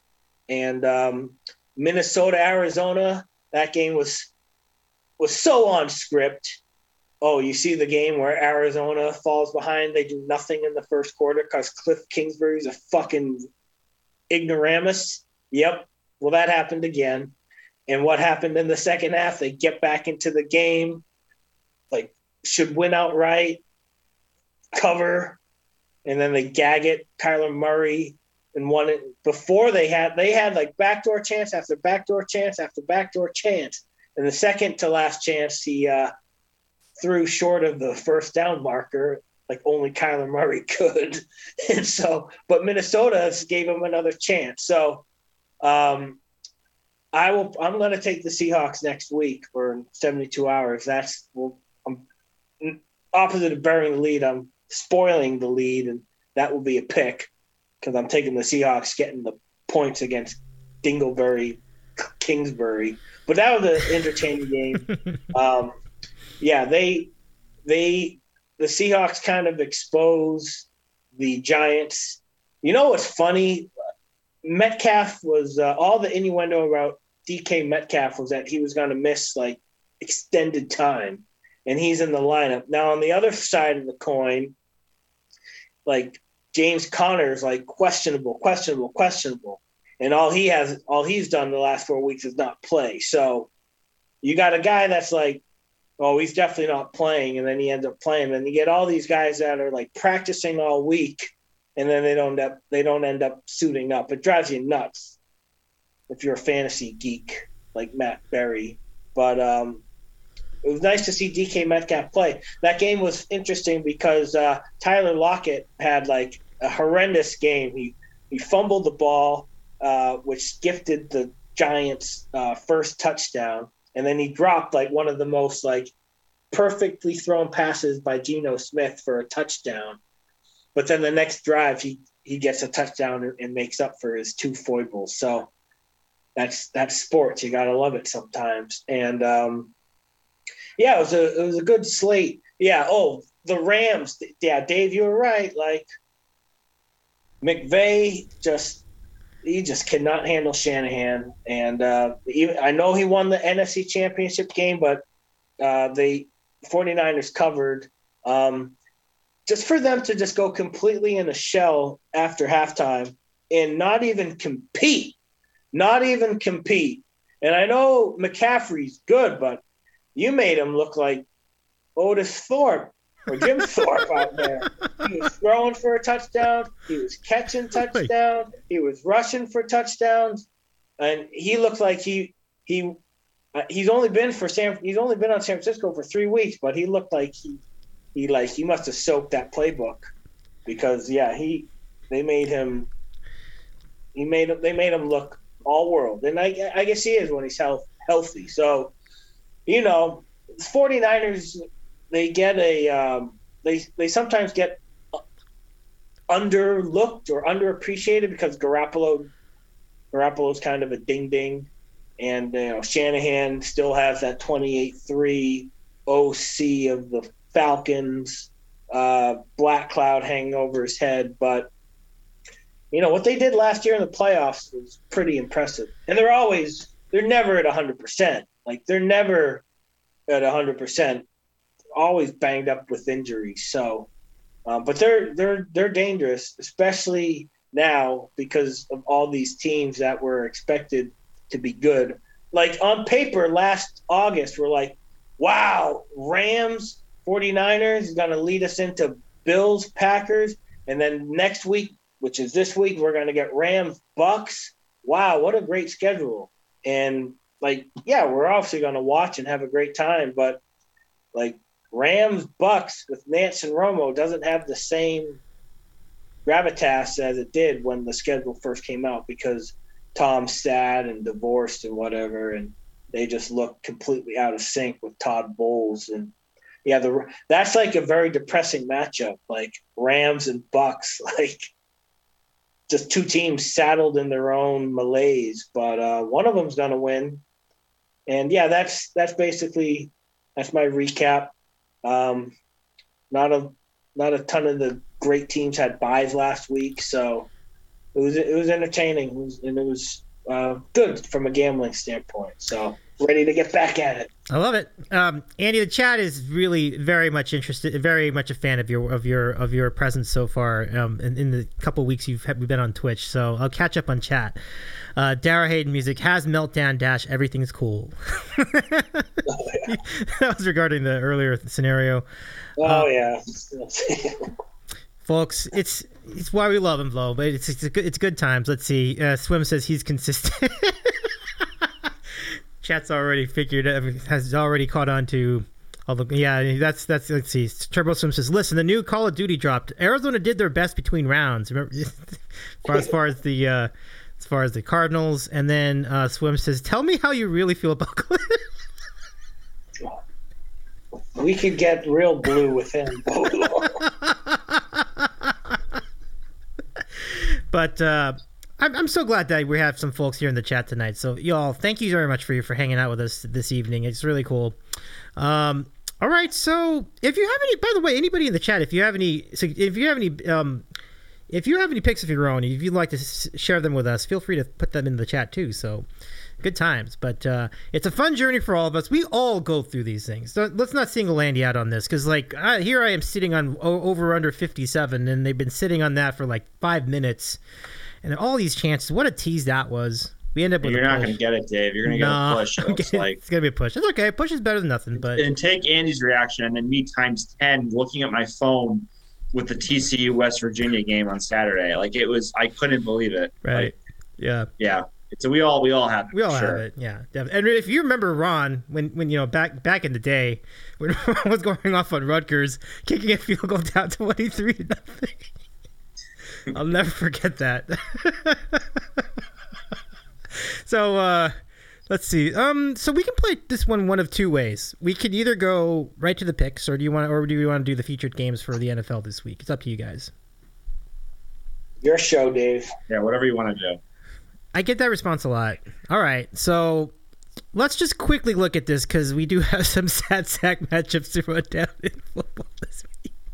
Andy, you're dead right about the Rams and Bucks. It's kind of it's sad. It's sad to see these teams. They're just that's a sad list, Dave. I think two of those games are over 10-point spreads. I couldn't figure out what to do. It was just what was I gonna do? Put one game on this thing? You should put Seattle Cards on there. Okay, yeah. Probably could do that. Yeah, we got that there. Let me see. All right. So let's get into it. Yeah, I mean, I think Bills just does have potential, actually, because the Jets they almost beat the Patriots last week. So possibly, I mean, it would take a lot. It definitely would take a lot for the Jets in that scenario. You got to give the Titans a lot of credit for the win last week against the Kansas City. I'm sorry, the Titans for the win last week against whoever the hell they played, but they seem to do pretty well last week against. Was it Indianapolis? I'm trying to remember who they beat, but yeah. Okay, cool. So, as the panel were requesting, I will put I'll go ahead and put the. Yeah, I think that's true. Like it's the Seahawks. They're in Arizona. The first place Seahawks. True story. Yeah, that offense is legit. That offense is the real thing. I think you guys, you've all been on top of this one. So let me figure out where this is. Go to 506 and figure this out. They are on. Yeah, you could even put Chargers Falcons on there. Well, we just talked about. I don't know. That's an interesting call. I don't know. I mean, I think I like the Falcons. But the Chargers just don't seem like a good team. That's why I'm kind of stuck with. I don't know. That's an interesting question. I don't know. Okay, so let me go ahead and let me update this chart for a second. Just give me just a second. I can do this. So, but yeah, this is what we got. We got Bills versus Jets, Vikings, Commanders. You know, I don't think that Heineke's a good quarterback, but I do think that he's a better fit for this team because they seem to really like him and they just play more cohesively when he's there. And it bore out. If I had known that Heineke was playing, I would have absolutely been on the Commanders with the points. I didn't know that. I thought it was going to be Wentz again, but no, they went with Heineke. It wasn't pretty, but they won the game against the Colts. So you never know. Like we'll see what happens with the Vikings and them. I just need to. What happened over here? Go. Okay. Cool. But anyway, let's just get right to it. John, I'll go to you first. What do you think as far as this week's action? I'll update the list of games in just a minute. Yeah, you have a lot of teams on buys. Like there's 6 teams on buys, so like your amount of inventory is much less, and that's why you only have the 2 4:00 games, which is such bullshit. You have that Rams-Bucks game, and then you have the Seahawks and Cardinals. So, like, there's no point in having NFL Red Zone for the 4:00 games. There's only just the 2. But yeah, that Rams-Bucks game is pretty sad. It's like which one of the kind of the favorite teams in the NFC is going to fall even farther. I have no idea. I think the unders a good play in that game. Both offenses have looked really pathetic over the last month or so. The Rams have no offensive line. The Bucs offensive line is miserable. What the hell is McVay doing having Kupp in the game down 17 points with a minute left? And he hurt his ankle, so who knows if he's going to play. And if he's like their whole offense, that's just going to be an ugly game. I see on the under is like 42.5. That would be my pick for that game at the moment. Who knows who's going to win, but it's going to be like 20-17 or something like that. If anyone can even get to 20, it's going to be a rough watch. I don't think the Jets can hang with the Bills offense. I mean, Zach Wilson, they're like winning in spite of him, or they were winning in spite of him before last week's game. Honestly, like I never thought I'd say this, but like they should consider putting Flacco in if they actually want to like have a decent season, because Zach Wilson ain't it right now. He's just making way too many turnovers. They're not going down the field. It's just rough. I mean, at least Flacco, he's a statue. He can still throw the ball down the field. We saw that in that miracle comeback against the Browns, and he's still got a arm strength. So the rest of the Jets team is pretty good. Losing Breece Hall was huge, though. That's kind of why I really liked Patriots this past week. Is just the Jets are just completely neutered offensively. But yeah, the Bills should be able to win the game. I mean, covering 12.5 on the road. I mean, I don't know if I want to lay those kind of points. I stay away from that one. We'll see who's playing Sunday Night Football for quarterback with Tennessee. If it's Malik Willis, I'll lay the points with Kansas City for sure.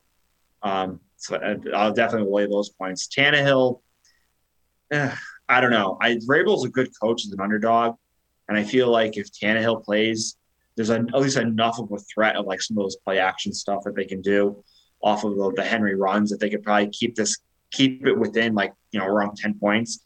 So we'll have to keep an eye on his stats. So if Malik Willis is playing, you got to hammer the Chiefs in this spot for sure, because they're not going to go up against the Houston Texans defense where you just run the ball 50 times and get out of there with a touchdown win. Like that's just not going to work. The Monday night game is actually pretty interesting. Baltimore at New Orleans. I mean, if New Orleans plays like they did at last Sunday, they can easily win this game. I mean, the Ravens have been so up and down. Again, the Monday night home dog, I think I might catch on to that angle. And it's only Baltimore -2.5. It's like, oh, they're kind of begging you there to take Ravens. I think Bears and Dolphins is a really interesting game, especially because the Bears just traded away like their two best defensive players, Right. Roquan Smith and Quinn. So, I mean, their defense is going to be severely depleted. And then Miami just trades for Chubb, and they traded for one of those Jeff Wilson. So lots of movement here between this game. But I am actually impressed of how the Bears kind of reimagined their offense after their bye week. And now they have Fields like really running, with the designed QB run plays, and then also just kind of designing like, play actions and whatever off of that. It's been really effective the first 2 weeks. So as long as the weather is good, I think that's a really good over game. I think I see 46 now. I'll have to obviously we'll check the weather in Chicago in November, but if it's clear weather, I think over is the play on that one. Colts and Patriots. Ellinger's going to start again. I saw Jonathan Taylor might not play. If that's the case, I don't know how the Colts are going to score in this game. But I don't know how the Patriots are going to score much either. Like this could be 14-7 or 14-10. It's going to be an ugly game. I agree. The Seahawks, I think that's where you have to go here against Cliff. And then a couple other games I didn't mention that we'll get to in our pick segment. But yeah, not a lot of games this week just because of the buys. But hey, it's the NFL. Whatever they give us, we'll watch. Although tomorrow night, like Eagles -14 at Houston, like count me out. I rather watch the college games. Andy mentions Coastal and App State, and then you have some Conference USA action. Don't forget UTEP and Rice. We will be in on that game as well. So we'll be with the college football and Minor Nation. Yeah, Minor Nation, baby. Let's go. All right, John. Well, that's pretty well. That's well situated. Thank you very much for breaking it all down. Yeah, that's cool. Get to bet on UTEP too. That's good stuff. Yes, didn't you call it with Rice like last week too, or was it the week before? No, I had Charlotte beating Rice. Well, I said possibly money line, and they won, but my pick was with the spread. So, yeah, I don't know what I'm going to do for that game tomorrow. I mean, Rice -3.5. I'll have to sleep on that one. I'm still kind of up in the air on that game. But, yeah, love the Conference USA. Yeah, good times. All right, so now let's see. TurboSwim said the league is just so mediocre with the exception of 5 or so teams, and I was also adding to that in the chat. I feel like there are only like 2 consistently good quarterbacks, right? Like it would be Allen and Mahomes. After that, I don't really know if there's even like ones who are playing well. Like I'm not sure if they're going to keep playing well throughout the rest of the year. So as we think about that, let's go to Andy. Let's get your thoughts on this week's action. You put more respect on Geno Smith's names, my friend. That's fair. He's having a great year. That is fair. He is. That's fair. He is. Fair. I can't. No. So we have a family bet. Well, not. It's the over 5.5 wins. So they just can't go 0-9 at this point. Yeah. So just don't go 0-9, and then we could party. But tomorrow's game, Eagles Texans. Like Eagles are -14 on the road. Like that line kind of reminds me of like the 07 Patriots when they were given all those points. Like that's a crazy line in the NFL. I almost have to take the Texans. I've taken the Texans way too many times this year. I'm sorry. Like I suck, but I can't help myself sometimes. I can't quit them. I did take Tennessee last week. Malik 6 out of 10. That's not going to get the job done against the Chiefs, but they got away with it against the Texans last week. But this upcoming week, I mean, we're gonna be on the couch from 9 a.m. to 8:30 p.m. here watching these games. But in terms of on paper, like these juicy games, like Rams and Bucks was penciled in when they made the schedule as juicy, but I don't know. I'll probably take the Rams just because I've taken Tom Brady. I took Tom Brady last week and he looked like dung, and I don't know. But then you're taking McVay, and he keeps saying the same thing week after week, like, oh, like the plays are there, we just have to make them. Like, yeah, well, it's a two-part question, man. Like he actually, but in Stafford, he looks like he's got this lingering issue with. He doesn't look 100%, but I don't know. Tampa looks just two heavily flawed teams that I don't know. But we're gonna make a heavy bet because it's like this Sunday afternoon game. And we're gonna be sinking or swimming. And then, yeah, the other game at that same time is Seahawks-Cardinals, and we'll talk about that when we make our picks.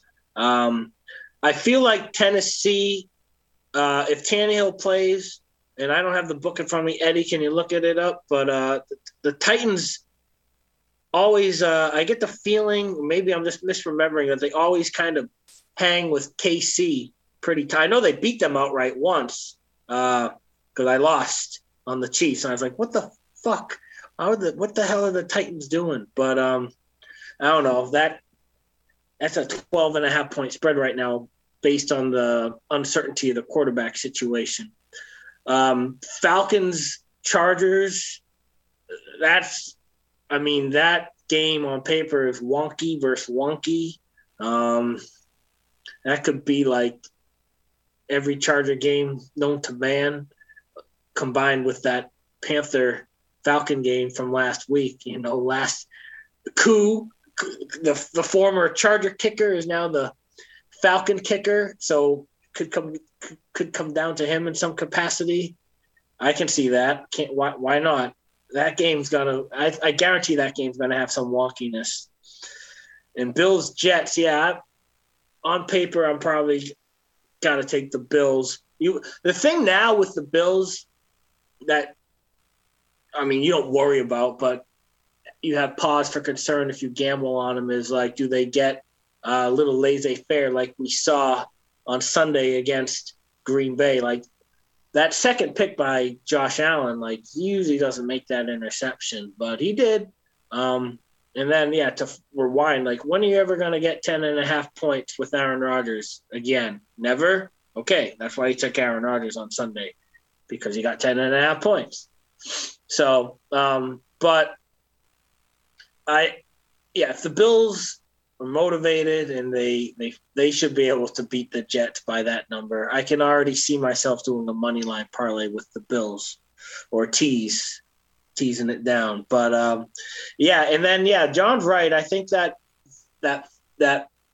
Miami Chicago game has the potential to be sneaky. I watched way too much of that Cowboy Chicago game on Sunday, and the Bears made it a game for like 10 seconds, and then Dallas scored, and then Chicago had that like very fluky pick six where Fields like forgot to tackle the guy. He was right there, and the Dallas guy was never contacted. So it's not college. He can get up and run the ball, which he did all the way to the end zone. And Fields forgot to touch. And our friend JB on the Twitter was like, Fields has the mental IQ of it, So, but to be fair, Fields should have touched him, but he didn't. So, all that to say, the Miami Chicago game has the potential to be sneaky good, but we'll see. And yeah, if I wasn't a Patriot like Homer, I probably would take the Colts. I don't see how the Patriots cover this right now. Just with Mac Jones being so indecisive. And I'm not trying to mush John's team. I do think the Packers take out a lot of frustrations on the Lions. Here, real quick, I want to do where's Jim and Tony going to be next week? Because it is thin picking for them. So next week, the Fox has the 4:25 game, and that is Dallas at Green Bay, which means Jim and Tony do the CBS game in the morning. But what's it going to be? I'm looking at right now. Is it going to be Denver, Tennessee? Is it going to be Cleveland, Miami? Yeah, I know. We're going that because by next week we're already going to know what he's going to do. I'm just asking you guys. Next week, Jim and Tony. Is it going to be Denver, Tennessee? Is it going to be Cleveland, Miami? Wow. Is it going to be Houston, New York Giants? These are all the CBS games. I looked at them. Or is it going to be Jaguars, Chiefs? I don't know. Maybe it's Jags Chiefs. I would say the Jags Chiefs or Dolphins Browns. Those would be my two guesses. Yeah. I'm going to say if Deshaun Watson was back, it'd be Dolphins Browns without hesitation, but that's rough. Yeah. That's rough for Tony and Jim. I know because I just wanted to ask you guys, because by next week we'll know. They haven't never like taken a week off, right? Like they would just not use them for I a was week. thinking about that because sometimes Joe Buck would get the week off. Yeah, because when he was doing his baseball and everything else, they would but would they really just tell Jim and Tony, take a week off, we'll see you in week 11? Yeah, because I was thinking, because I'm such a loser with these things. So I was looking for Thanksgiving week. So Tony and Jim do Bills Lions on Thanksgiving morning for the West Coast, but at noon for the East Coast. And then I was looking at that Sunday of Thanksgiving weekend. So Fox has the late window, and that's Rams at Chiefs, which means Tony and Jim would do Sunday at 1, and the Sunday at 1 CBS inventory is maybe it's Bengals Titans. It's probably Bengals and Titans, just looking at it right now. Man. Yeah. Tough sledding. No one's feeling bad for Nance and Romo, but it's like you see, completely unrelated. Nance is he's no longer going to parachute into college basketball anymore.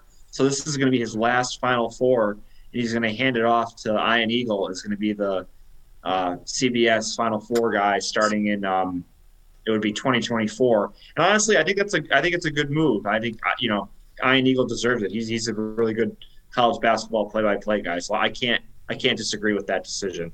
Yep, I love Ian, the Birdman. Yep. He's great. And his son is doing like college football and even did an NFL games. It's crazy. It sounds and looks just like his dad. Noah. It's crazy. He's good. Yeah, he is good. I think that's the biggest thing is that he's, even though, you would think that there's a nepotism scenario, but he's quality announcer too. He's no Jack Collinsworth. He's earned it. Jack Collinsworth. That's a name. I remember seeing, that guy's a clown. So yeah, very, very, very cool to see that. It's nice to see the legacy continue. And that's good. Yeah, I agree. I mean, because Nance was barely doing anything at that point with college basketball. Like he used to do like 1 or 2 games before. He would just come in for the Big Ten tournament, and then he would just carry it over into the NCAA tournament. At least Ian Eagle, like you see him on a Saturday in February calling, a Big Ten game. He's doing it all year at least. So, definitely a good move. Definitely knows the sport better too, from my point of view, just because he does the nets like during the regular season. So so he's definitely a good basketball guy. So great stuff all around. So let's now get to the picks, and we're gonna start. We'll keep it with you, John. Let's get your picks for week 9 in the NFL. All right, we'll go quick. This is gonna be probably the 2 ugliest picks I've made all year. But hey, we got to find some winners here. First pick, we're going to take the Commanders plus 3.5 at home against the Vikings. I think the point you made about Heineke maybe not being the better quarterback, but he's like a better fit for this Washington team. There's just a chemistry that he has with the team that Wentz didn't have. Especially with Terry McLaurin. You should just see that connection late in these games. Like they just kind of have that, they're reading each other's minds on these critical downs.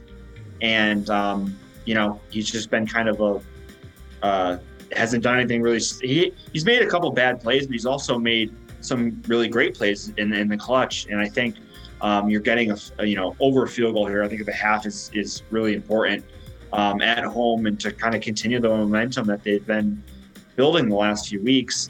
The Vikings might be the most fraudulent 7-1 team in the NFL. I know they're winning the games and they play who they put in front of them, but like every single game is like coming down to one possession basically, and they're going on the road here. I think I know it's not much of a field advantage in Washington, but still, I mean, there's something to be said. Like you're not playing in your home environment. I think they can. The Washington defensive line has been really good. They can stop the run, and then put the game on Kirk Cousins. And we all know that's maybe not the the best plan for Minnesota. I just think this will be a close game, and we're going to take the 3.5, all the points here with Washington at home.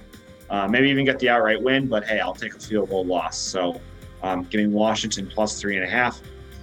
And then pick 2, man, this is really bad. But you know what? We're just playing kind of a system/theory here. We're going to take the Raiders -1.5 in Jacksonville. My 2 angles for this bet. Number 1, the Jags coming back from London, not taking a bye. Every team that has done this so far has been trailing in the fourth quarter. Packers were horrible against the Jets the week after playing the Giants in London. The Giants, they did end up making the comeback against the Ravens the following week. They were down 10 in the fourth quarter. There were some other instances. I saw the stat, but I have to go back and look at the actual scenarios. But those are the 2 times it's happened, at least from the Packers and Giants game. So it's just a huge travel advantage for the Raiders in this spot.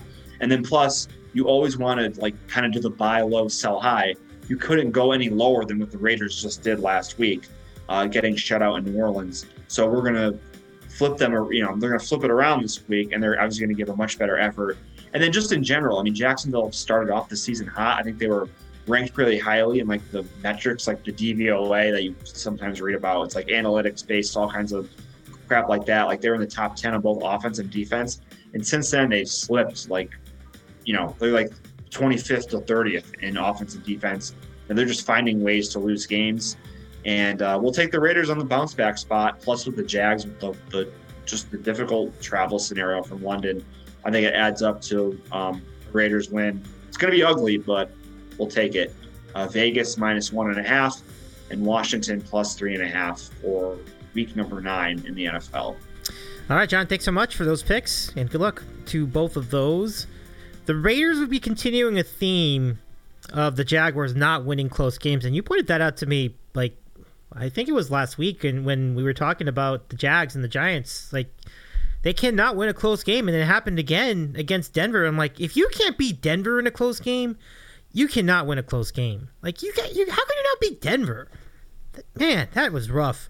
Anyway, let's continue the picks. We're going to go to Ron's picks next, and here's what we got for Ron in New Jersey, Week 9 of the NFL. It will begin with this.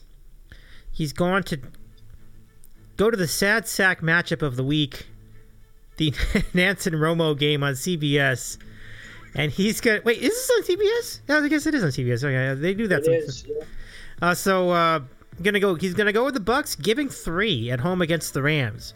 And honestly, I'm not one to disagree on that one. I've been down on the Rams all season. I see no reason for that not to happen. Well, okay, because Tom Brady's playing like butt. That's the reason. But still, I just think that of the two, I think the Bucks might be the more complete team. But I'm not gonna speak for Ron here. That's his pick. Pick number 2 for Ron in New Jersey. He's gonna go with the Packers giving 3.5 at the Lions. So the picks for Ron in New Jersey: Bucks giving 3, Packers giving 3.5 for Week 9 in the NFL. Okay, so now to Kevin on the Cape's picks, and here they come. Here we go. So Kevin first will go with... He's going to take the Seahawks, which I feel... I make a bold prediction. I think we're going to see the checker and a checker in here in a little bit, but Seahawks getting 2 at the Cardinals. That's pick number 1. Oh, no. Oh, geez, I'm on the wrong picks. Okay, never mind. His first pick is actually Eagles giving 14 at the Texans. There we go.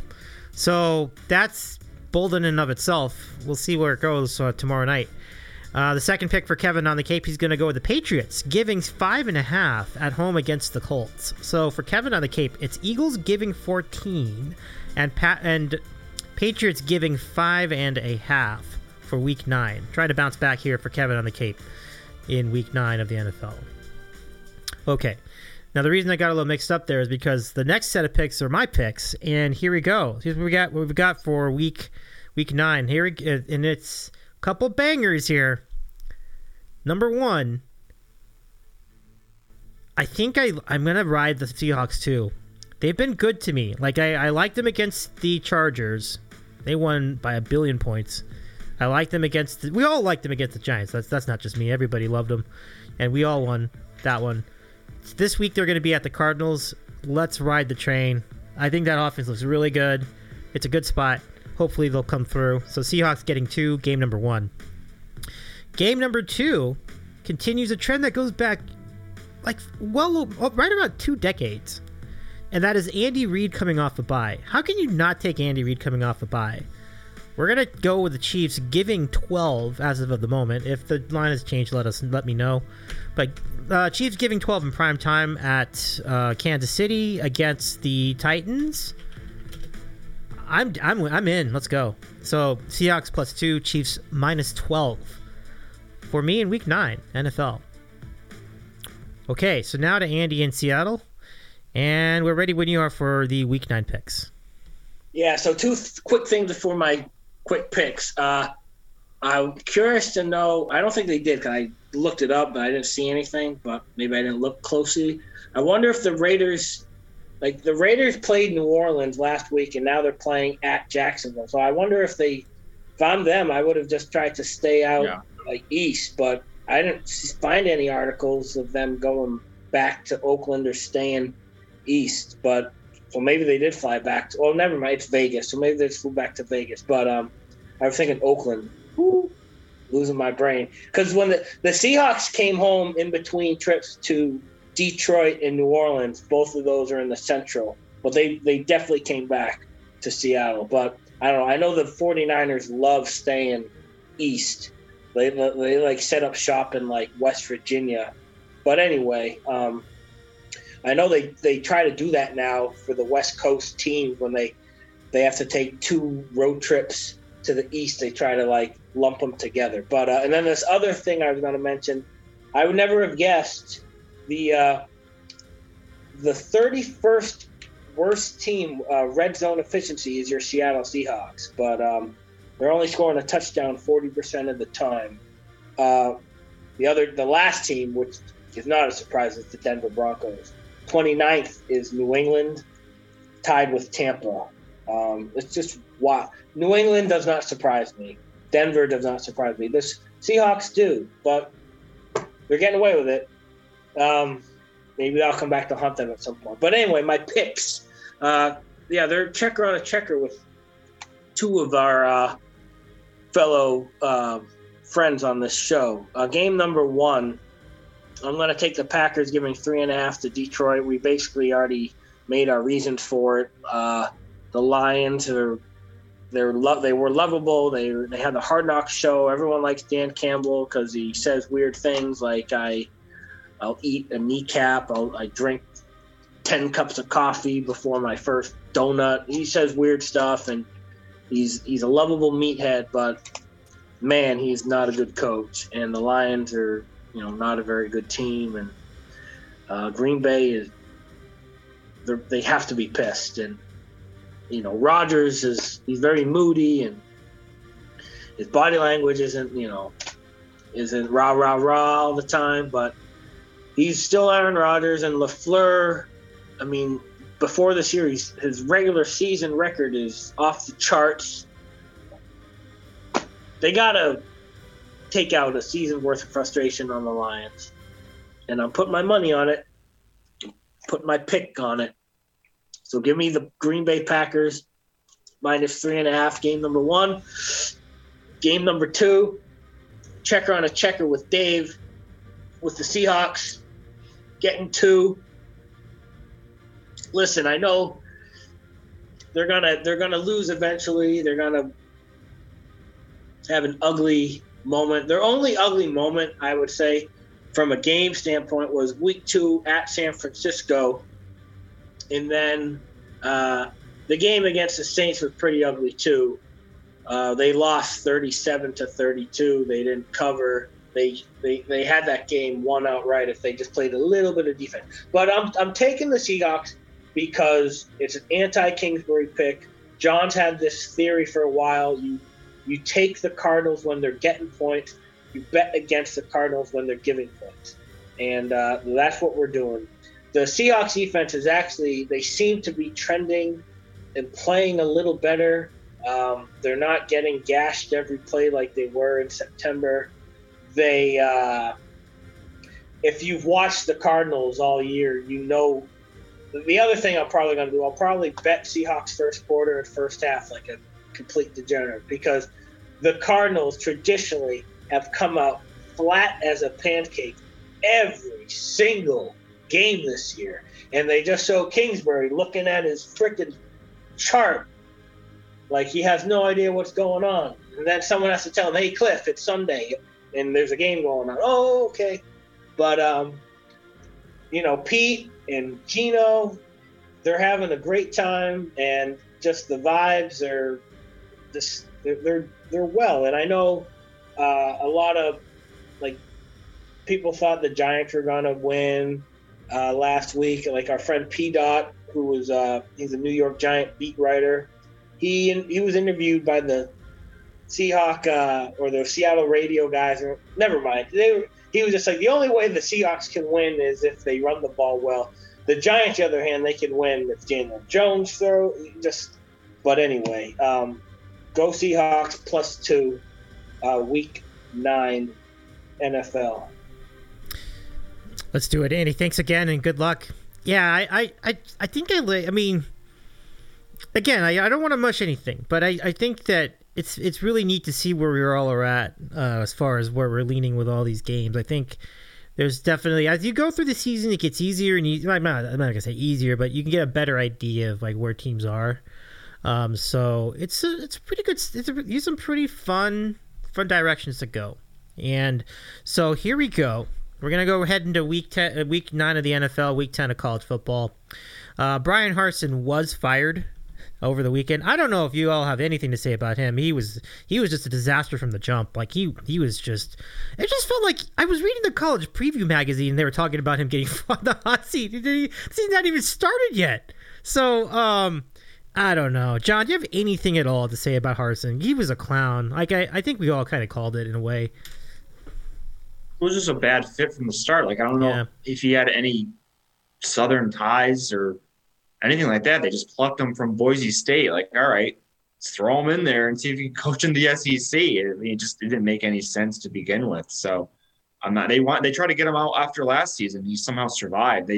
There's an alleged scandal of him having an affair with some grad assistant or something like that. And they tried to get him out that way, but it didn't happen. And sure enough, season hasn't been going well. So, can his ass. But yeah, it was just a bad fit from the start. So we'll see where they go from here. The rumors are they're going to be paying a lot of money maybe for Lane Kiffin. I don't know if they'll make that move. We'll see what happens. These schools are firing their coaches sooner now, which is, I guess, it's smart. They try to get a leg up, and plus with the early recruiting periods, it definitely makes more sense to do so if you're not going to keep the guy. It just some of the things, though, it's just weird. They fire Herm Edwards after one game. You could have done that last year. Could have done that last January. It makes no sense. But anyway, I digress. Yeah, Harsin was just a bad fit from day one. Yeah. Andy, your thoughts? No, Harsin was a clown. We all knew that. And if they fire Harsin to hire Hugh Freeze, then why'd you even fire? If they get Hugh Freeze, that's LOL Hibbert, times 10. You have to set your sights higher than Hugh Freeze at this point because you're paying Brian Harsin a ton of money to leave. So you better make this hire right. How come Lane Kiffin and Jimbo don't like each other? I know there was some extra trolling going on after that Texas A&M game. I know no one likes Jimbo Smith, or Jimbo Fisher, but there was some extra trolling going on between those two. But I can't really keep up with all the trolling. Yeah, they were going back and forth at the SEC media day, and I think he might have called him a clown because that's when Kiffin referenced about having a clown suit for Halloween and something to do with Jimbo Fisher. So yeah, they were just going back and forth. But yeah, you're right. No one likes Jimbo Fisher at this point. They're going to owe him $100 million. Same thing with Mel Tucker. Man, I like to have his agent. How did that guy get $100 million from Michigan State off of what, 5 wins? Six wins and Kenneth Walker. He just got $100 million. Man, what a guy. I know. TurboSwim with a couple of comments he was unsure. He felt also the Bucs offensive line plays they have 10 players on injury report. I wouldn't bet on the Bucs game. It's fair. But as far as Harsin, 14 and 1-4 in the last 2 years, or 14 in the last 2 years or 14 coaches fired. I guess that's what they're saying. Boosters play a role, which is why I think we see fires after a few games. Yeah, and that's true. They do play a role. Rich. Not. I was at dinner and I was at a bar and these business people from Texas. I'll make this quick. The guy they were tanked, and this clown, he was a Texas A&M guy, and he was like, "We got oil money now." He's like, Saban might have millionaire boosters. He's like, "We got billionaire boosters." And then I was just like, "Yeah, well, billionaire boosters just." And you still lost to App State, so this was like a month ago, and that was before these latest losses. Billionaire boosters, oil money. Yeah, well, that oil money really paid dividends this year. Yeah, that's nuts. Swims does confirm 14 coaches fired mid-season last 2 years. That feels like a low number now to me. It's probably going to be larger in the next year or so. That feels right. Like, who would be next to go? Like Satterfield, right? I don't know. I mean, we brought up Satter. Mm-hmm. But I think he saved himself with that Wake Forest win, at least toward the end of the year. Who could be next to go is the guy from West Virginia. I think Neil Brown. I think he's in trouble. Yeah, it's a good call. Andy, going into the season, we thought the Missouri guy too, but he had a decent win last week. Drinkwitz. So. Yeah, they beat South Carolina, who was somehow ranked. Yeah. Somebody was on it was Coach, my old longtime friend, Coach. Go back way back. He was on Missouri for that game. He loved that. He loved the call. Good for him. That was a good get. All right. So I was going to ask you who's next, and you all kind of picked up on it. So that's great.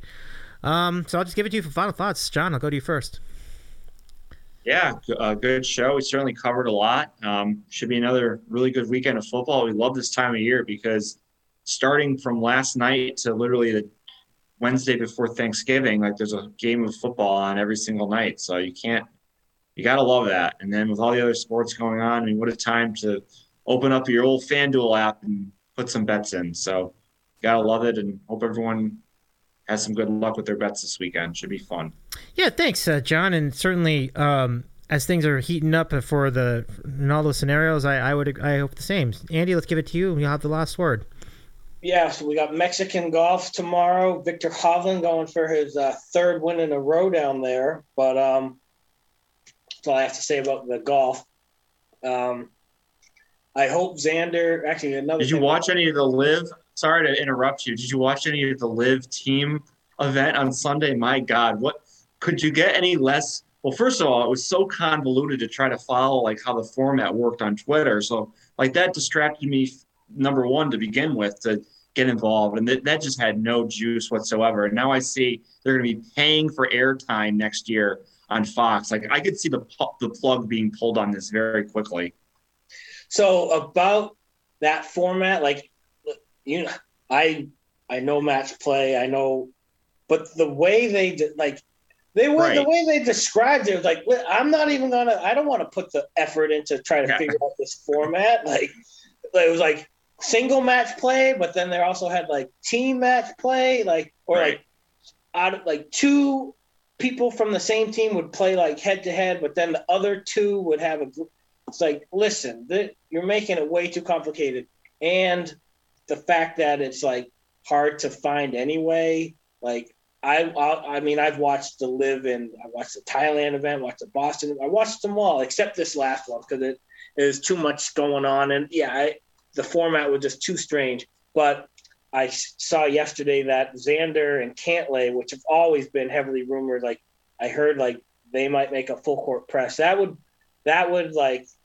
kind of disappoint me a bit because I like them. I like them a lot. I mean, I still will gamble on Live anyway, but if Cantlay and Xander goes, that's gonna really hurt the tour. Yeah, for sure. Those guys are young and they're really, really good, and that's just. I mean, they're still gonna play the majors, but it just this dilution of the PGA. It's real, and we can laugh all we want about how bad Norman is and how we have to watch these. Paying for the coverage or watching Faraday do weird stuff, and we're watching on YouTube. But they are taking some good players, and it's such a weird vibe. Like it's louder and the celebration. Pat Perez making millions and millions of dollars, and he just like It's terrible. Good for him, but like it's a weird optic. But it's something we're gonna have to pay attention to next year. Like, yeah, good thing about Perez, like he's not lying about his like intention. Like, right, like, yeah. It's like, I'm a piece of shit. So what are you gonna do about it? Like, I can make this much money, and I'm old and I'm a burnout, so I'm doing it. And for the younger guys, I don't know. I mean, Dustin Johnson was never. He wasn't the type of golfer that's gonna like, oh, I need to win like the LA Open, because like LA Open's such a historic event. Like people like that don't really think about, like, athletes now don't really think like that. So, but anyway, my last thought was gonna be about Maction. Like, like over the last couple of weeks, people were like, oh, it'd be awesome if there's a Maction game on right now. And to try to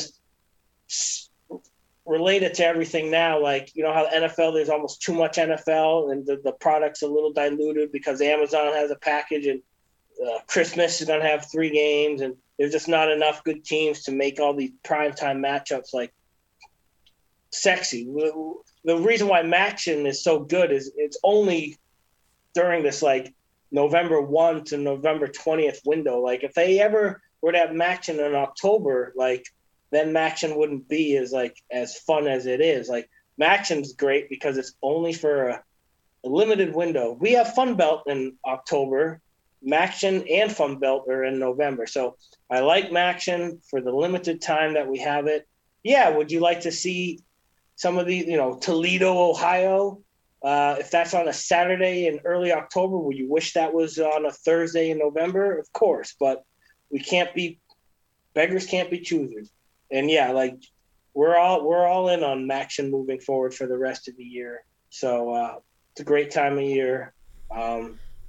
Good luck, everybody. Tomorrow, Sports Equinox. Another one, because I thought we had it a few weeks ago, but that's great. Yeah, I love it. Love Sports Equinox. Thank you, Andy. Really great point about Maction, though, actually, because that's we have to remember that that's one of the reasons why it's so charming. If it was on the whole season, probably not. It's kind of like the Thursday games, like in the NFL, which is literally what you just said. But it's like the McRib.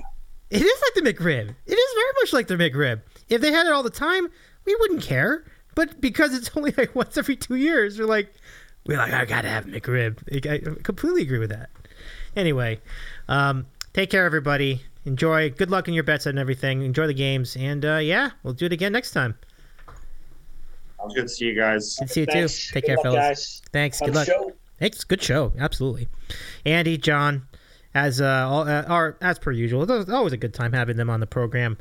So thanks for being a part of this tonight. I mean, really had a great participation in the chat. Thanks to TurboSwim as well, DaraHaydenMusic, and let's see, anybody else that we had on here as far as in the chat? We had Tina for a bit, we had Tintam for a bit. But I'm Dave Medina. You also know me as Davey's Eating a Sandwich. If you missed any part of the show, you can catch a replay on our podcast feed. Look for Sandwich Sports, or go to our website, sandwichsports.podbean.com. We're also on Twitter at The Sandwich Show, and we're also on YouTube, where you can find us. Look for us at Sandwich Sports, and you can catch all the replays of anything that you missed. So have a great rest of your week, and for those of you on the podcast, we will see you next time.